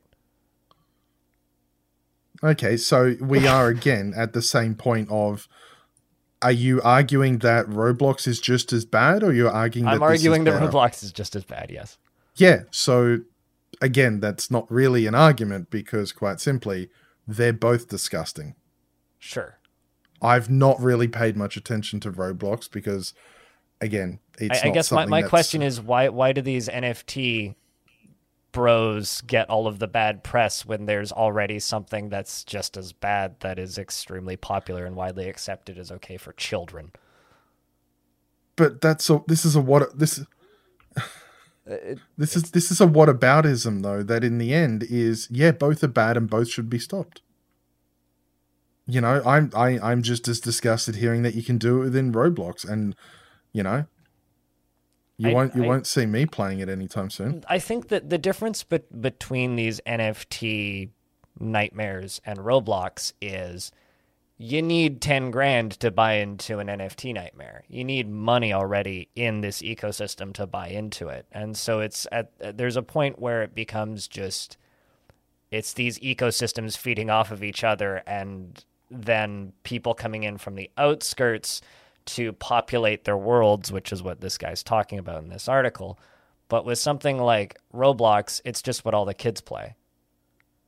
The thing is, I think why this one in particular blew up so much and Roblox didn't is because this one had this person literally step in front of a big audience and say, hey, I think it's a really good idea to exploit people through our game. Mm-hmm. Yay. That's why people like, because there is no way, shape or form that you can phrase this to make it sound nice or anything like that. Yeah, everything right? about this is gross. Yes, exactly. And it's like really obvious. That's why it's so widely talked about, I think. Roblox, this type thing, like, it's the same problem and it's equally as bad. And but they abstract it in not... a way that makes it seem acceptable? Is that what you're saying? They abstract it in a way that people don't notice, which is why it doesn't blow up. Right? So it's equally as bad. It's just, I think people are not aware. Mostly. Which is why it's not blowing up. Which is a shame. Oh yeah, absolutely. Absolutely. But that doesn't, like, there is no shape or form, like, where you can, like, one is not worse than the other. They're both bad and should be stopped. I think that we don't need to argue about whether or not, like, one of them is worse than the other, or this one is okay, so this one should also be okay. It's like, yeah. Do you have a point, Meow Stations? Yeah, I was thinking about, for Roblox, there have been various videos being created about the controversy of the game, if you want to call it that, of the platform. And it didn't exactly blow up, but they were still pretty popular. So people are becoming aware at the moment of what's going on the platform, especially, like you said, it impacts like small children who are hiring other small children to like create their games and stuff. I can't remember what the videos were called, but I'm sure if you go on YouTube and like, you might be referring to the People Make Games. Yes, that's series. Yeah, they did 2, and then they got attacked by Roblox. Yep. Speaking of things that I don't like, China is buying more things, and also this is the weirdest headline I've ever seen for an article. because it dances around everything and doesn't actually explain anything, but also I know what it means, which is Ubisoft strengthens its core shareholdings via an expansion of the concert around the group's founders to the benefit of its long-term sustainability and development. Whew, that's a headline. So this article by Global Newswire talks about Tencent acquiring a larger portion of the Gilman Brothers Limited, which is Ubisoft's governance group, essentially buying a bigger portion of Ubisoft. They already owned a chunk of it, but this is them buying into Ubisoft more. I can answer why the headline's so weird. Okay. The website used, and the one we'll be linking in the pod as well. Globe Newswire is just a press release distribution. This article was literally written by lawyers. You know, so yeah, dancing around that doesn't really surprise me, especially in the wake of them knowing how people tend to react to all of that. And yeah, it is just, I mean, I can read that without even understanding it. I already know it's bad news and they don't want people to know it. Yep. But Yeah. it bogs down in numbers and it bogs down in all of that just to basically say that what is it? Tencent acquires a 49.9 economic stake with 5% voting rights in Gulmot Brothers Limited. And I'm not sure what are they who own. That's literally the found or the company that manages Ubisoft. Yeah, so basically they own as much as Ubisoft as they can without actually owning it. You know, they own just under half the board. And yeah, but like the very specifications here of, you know, it remains exclusively controlled by the Gulmot family. Tencent will not be represented on its board of directors and will not obtain any consent or veto rights over the business. You know, that's just because people tend to get very, very antsy about Chinese censorship in games and movies. You know, I don't think that's something controversial to say, I hope. You know, it's quite a known factor that it does happen.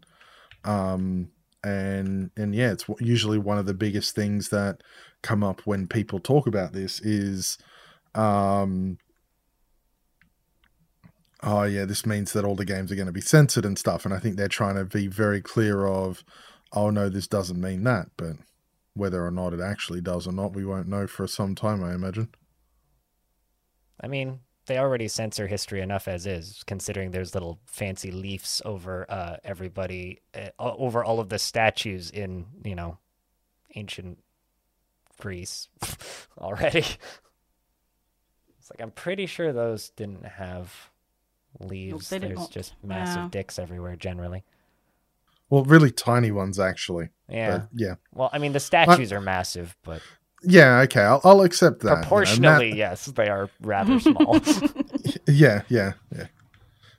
So, yeah, I don't think we need to worry about censorship too much. I'm more just, I don't play Ubisoft's games really outside of Trackmania.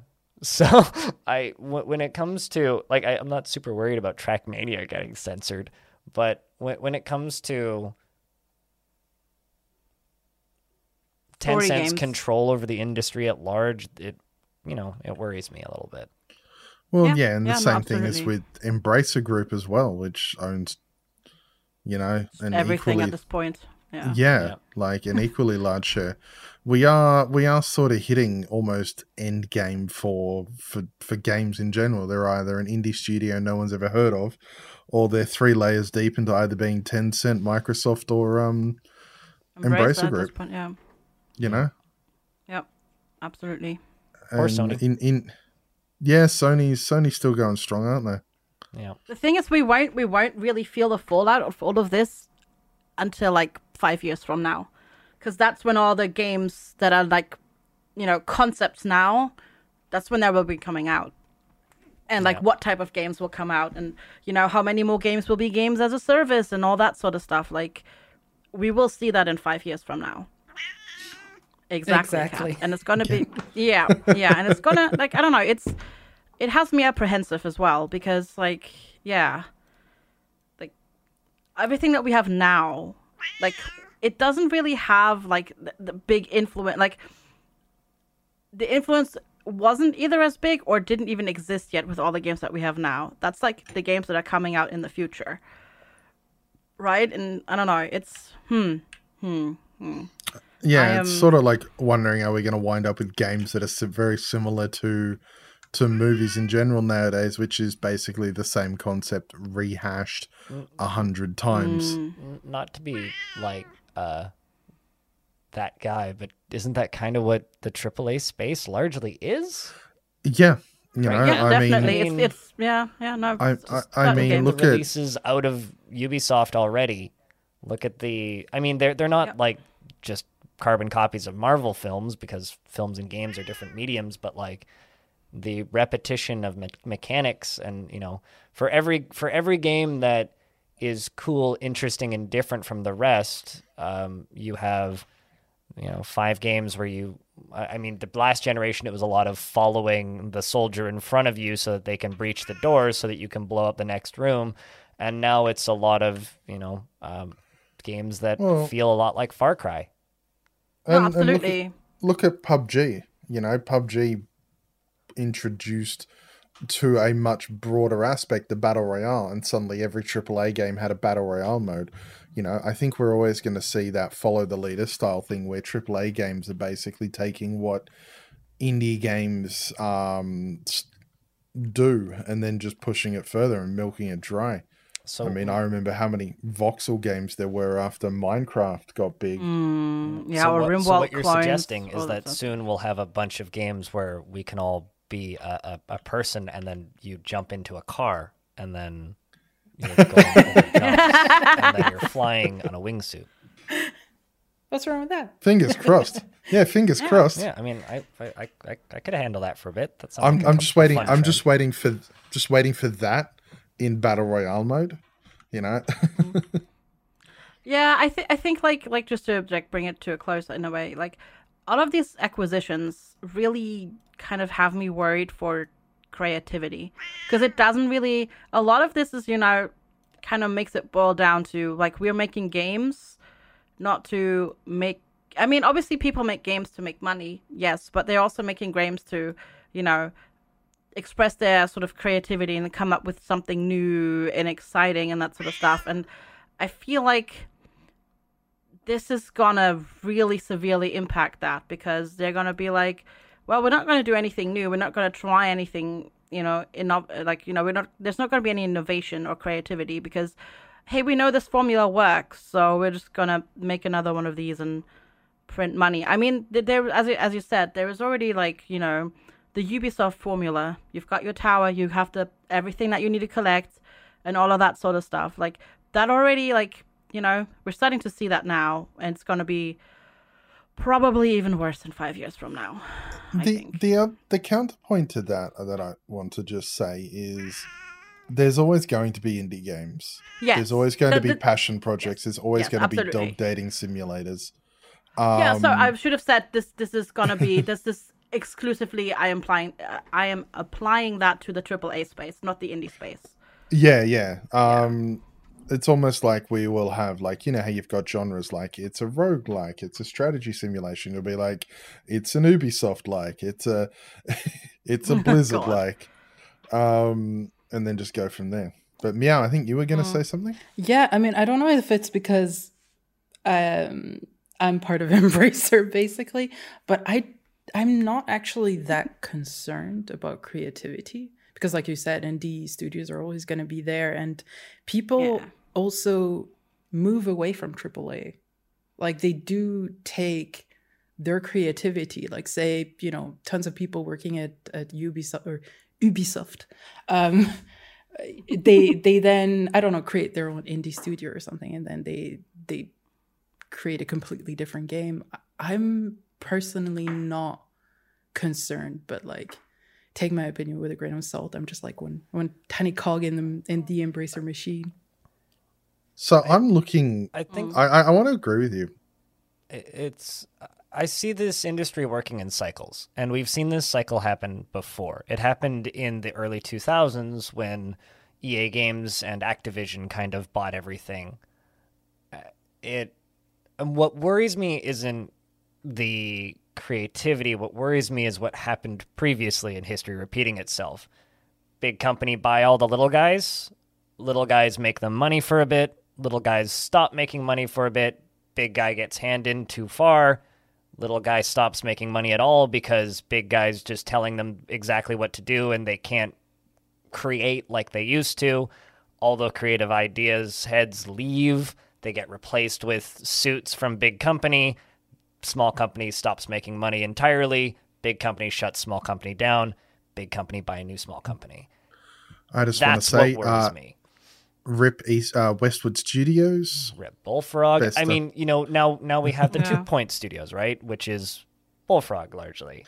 Yeah, and I think there will Peter always Molyneux be is that. now making NFT games, so that there's that. But And like, it all I'm comes just full worried, circle. Yeah, I'm just worried about that cycle happening again because the industry is a lot bigger now, and the studios that are getting purchased are a lot bigger. Bullfrog was a small studio and Westwood was a small studio. We think about those studios fondly, but the scale and number of jobs that would vanish if studios go that route again is significantly higher. So that's what concerns me. I'm not as concerned with Embracer purely because of the people at the head of Embracer. Just to me kind of strike, and I've said this before on other episodes of this podcast, they kind of strike me as a person who ended up with a lot of money who's collecting things, who just happens to like something. It's like when you have a rich kid who really likes comics, who goes and buys all the comic books. It kind of seems like you have somebody with a lot of money who really likes video games, so they're buying all the game studios. Tencent worries me in the EA Games buying things to make all of the money and then control it kind of fashion. Yeah, but you're forgetting that Yep. the games industry is still out there. I mean, we mentioned this before, but it's still out there to make money. Like, yeah, we all love games, but at the end of the day, we're still it's still a job. Like, we're still making money out of it. So Absolutely. I'm not that concerned about Tencent, to be fair. Well, what I worry about is what happens when League of Legends stops making money. They milk that community for more, and then they milk that community for more. No. The borders around League of Legends need to stay. The salt needs to stay in League of Legends. It cannot be released onto the other games. Well, all right. I'll start buying skins just to keep that game afloat and keep people playing that and not other games. We can't let them out. I mean, then they go and they make Valorant, right? Is what they actually do. But Yeah. But no, look, I see both sides. I understand the fear of once you have, too few companies right at the top, then you've got studios under the same company competing against each other for the same, thing. And so there is potential there, but I also don't think it will be the death of creativity within games. There's always going to be those games. I'm just remembering of a Tencent technically suing Tencent with Epic suing, or I think it was PUBG suing Epic over Battle Royale stuff. Yeah. Like I'm looking at my most recently played games. I am going back to the start of this year, and I still haven't found a game that is a AAA game, on Steam, because I don't play AAA games, and I know a lot of people likely don't as well. Elder Scrolls Online counts as a AAA game. That was back in back in April, so that might count. Minecraft's a AAA game to a degree. Oh, yeah, I suppose. Okay, so it was today then, but apart from Minecraft. No, it's I'm cheating I think with 2020. that one. I don't know if I'd call Yeah, Minecraft a AAA like- game, but Halo Infinite in 2021. You know, that's probably the last actual AAA game that I can see from my list. And yeah, I think that the tightening of the groups might lead to some sort of cannibalizing of stuff, but the cycle repeats and there will always be games to play and stories to tell. So, speaking of cycles repeating themselves and history repeating itself, Ninja's back again. Oh God. No. So before I dig into this one a little bit, I just want to say he put out that like Twitter video where he says, "I'm streaming everywhere." Did anybody else think that he was actually streaming the game everywhere that Build a Rocket Boy's working on? No. No. Nobody else thought that everywhere.game because like that was okay. Well, I mean it was Sorry. like the first thing shown at opening night live. I mean, I guess it's their fault for naming that game everywhere. Anyway, so I'm just gonna bookend this story by saying don't use mental health as a reason and way to promote your shift in the platforms that you're streaming on. That's just kind of gross. Yeah, God. It's that kind of funny. pisses right? me off so much. It's kind of funny though, because the exact same day he did that meltdown, Pokimane did a YouTube video. And she talked about how she'd taken a break from Twitch and she found herself living life more. She would take a picture of something and put it to Instagram, or she would record a little TikTok video. And she was enjoying that much more. And she wanted to deprioritize streaming because she wanted to be out living life and being out there and just sharing that, as opposed to sitting in a room streaming for X amount of hours. And it was this absolute great, frank discussion where she was, it's been affecting my mental health. And in the, and that she's going to deprioritize Twitch. She's going to work on other platforms and all of this. And that's great. And then you've got Ninja rage baiting and fake quitting and all of this about, it's over, all of this. And then, I'm back and I'm streaming everywhere. And it's just so funny that two of the, basically the biggest female Twitch streamer and the biggest male Twitch streamer both basically deprioritized Twitch to focus on other platforms. One of them did it so well, and the other one did it so bad, and it's just so funny, just looking at that juxtaposition there. Has anyone? Yeah, I can appreciate that humor. Sorry, yes.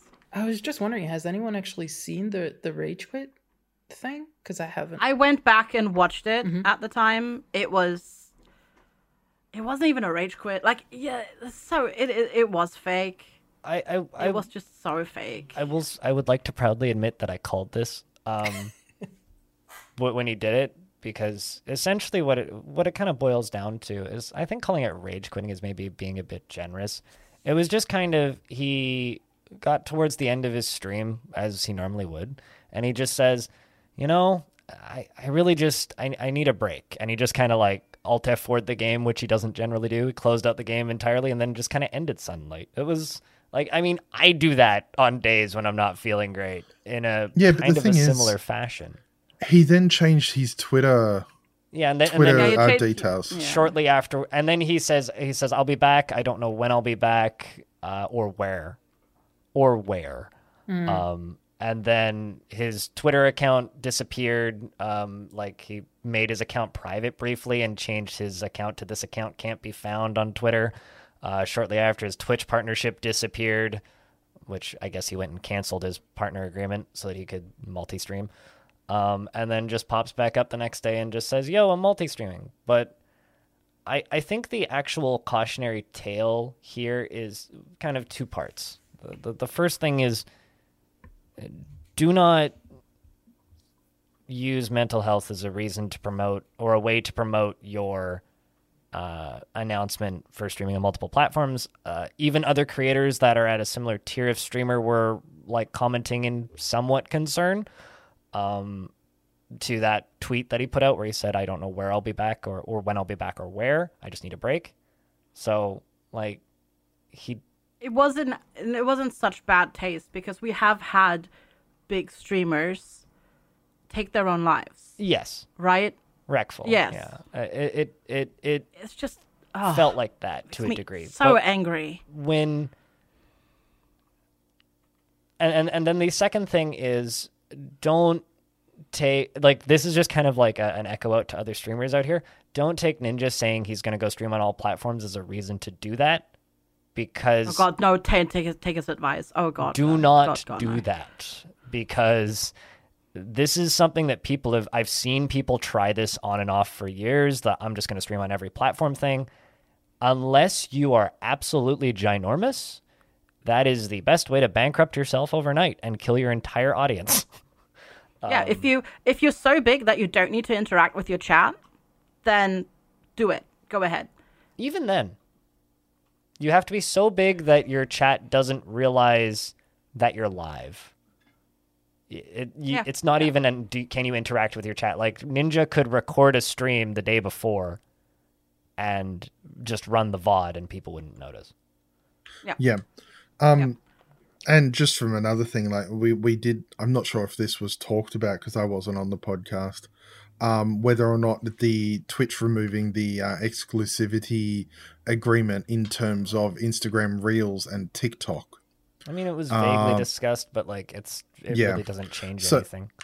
Yeah, no, that's one thing that can work if on certain niches, but I see a lot of people that worry about discoverability in all levels on Twitch, and then they think, oh, if I stream everywhere on YouTube, on Facebook, on all of this, then, well, I'm way more discoverable. But the problem is you're not necessarily able to compound or monetize that.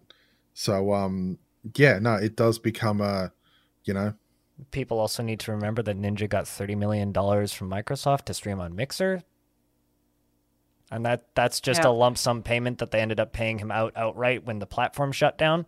So, like, he can eat the cost of losing his Twitch sub revenue from killing his Twitch partnership. Like, also something to note is, if you're a smaller streamer than Ninja, moving people to a different support platform, say for example, be it like a Patreon or a Ko-fi or whatever, is extremely difficult. As soon as somebody needs to go to a different website to give you money, 95% of the people won't do it. Oh, let's talk click-through rates. Oh, yeah, exactly. Like, that is really difficult to do, and that's the only option that you have if you multi-stream. They can give you direct tips, or they go to an external site. On certain sites, like on YouTube, you can still be monetized and get members and that sort of stuff. But right on Twitch, if you multi-stream, you cannot make any money directly on Twitch. That's just gone. Yeah.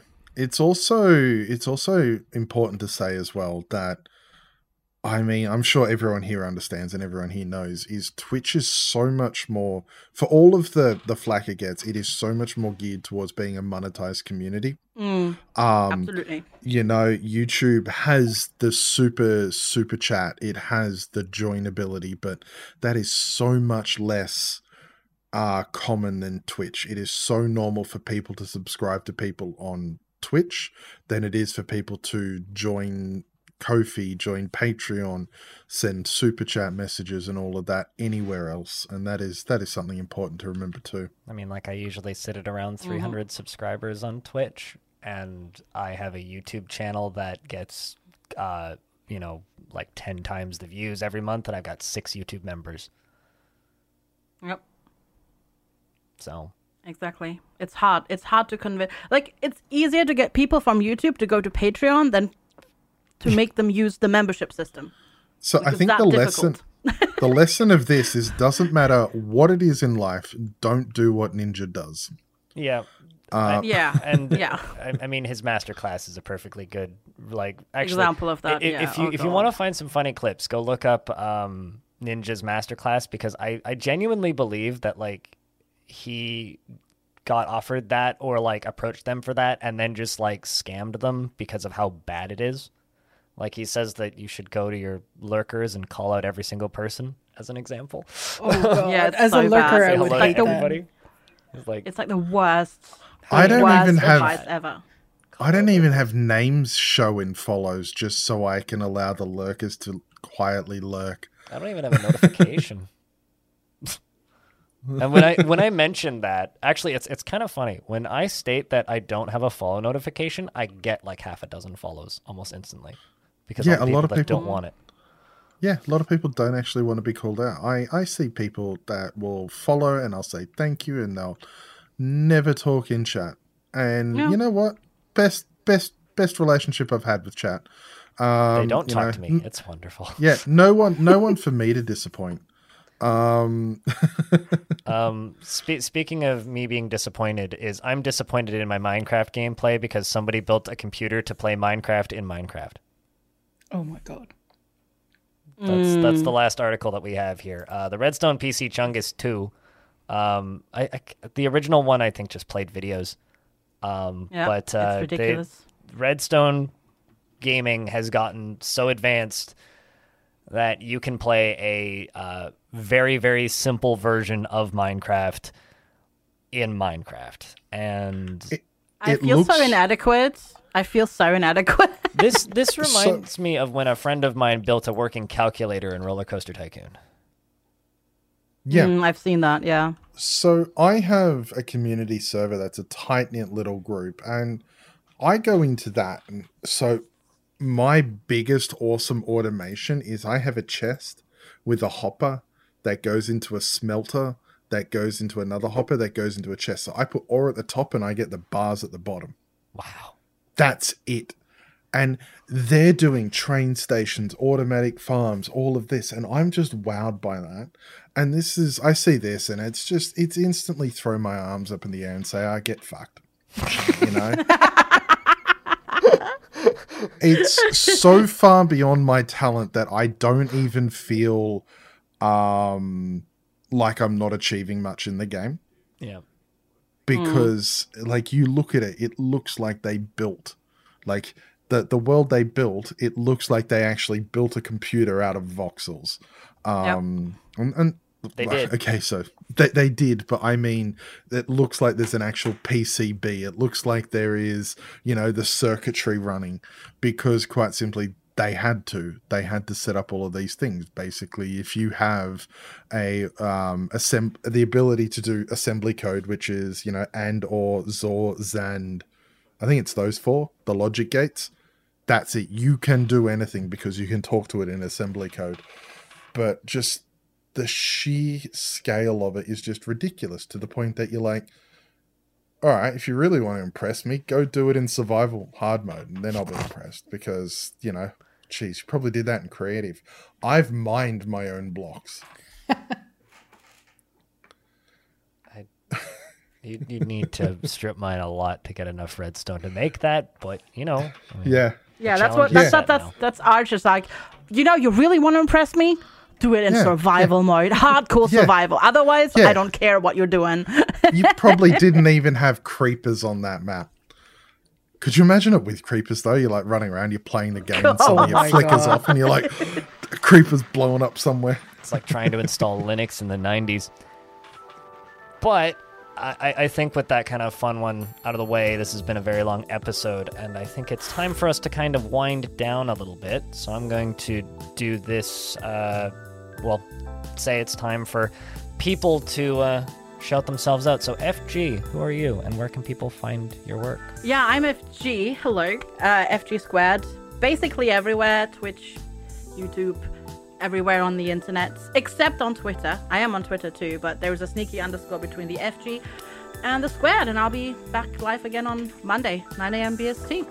And I'm going to throw this next to Meow Stations. Like, where can people find you on the internet? I work in social media, so I am everywhere. At Meow Stations, basically, Twitter, Instagram. I don't stream, but I still have a Twitch account, so... Most and what about a shout out for your game as well? Yeah, sure. So we're at the Stunfest World Tour. You can find it on Twitter at Stuntfest, and then on Facebook and Instagram, Stuntfest Official, and then on TikTok as well, just Stuntfest. And I think that there's a Steam page people can go wishlist if they want. Yes, definitely. Go wishlist, and we're also in the Discord. Occasionally we'll have playtests in there. It's just discord.gg/stuntfest. Awesome. And Arch Play Stuff, who are you and where can people find your work? Look, I wonder who I am sometimes, but you can find me as at Arch Play Stuff anywhere that good archers are found. So Twitter, Instagram, what's Twitch? Yeah, The internet, Twitch yeah. as well. And Yeah, I'm blind. You can find me at BlindIRL on most platforms, and I actually am using Twitter again, as I feel like I've been saying for a while now. Although you'll generally just get pictures of my garden because I don't like the way Twitter works, and it scares me. But if you like this podcast, you want to find more episodes of this podcast, you can find that at halcyonfrequency.com. I just want to say a real quick thanks to Peter Pohl and Paul Mile for the lovely intro and outro musics. And if you can't find this podcast in places where organic podcasts are harvested, then please send me a DM and I will make it show up on the platform of your choice. That being said, until next Sunday, this has been Halcyon Frequency. Don't change that dial. Signing off.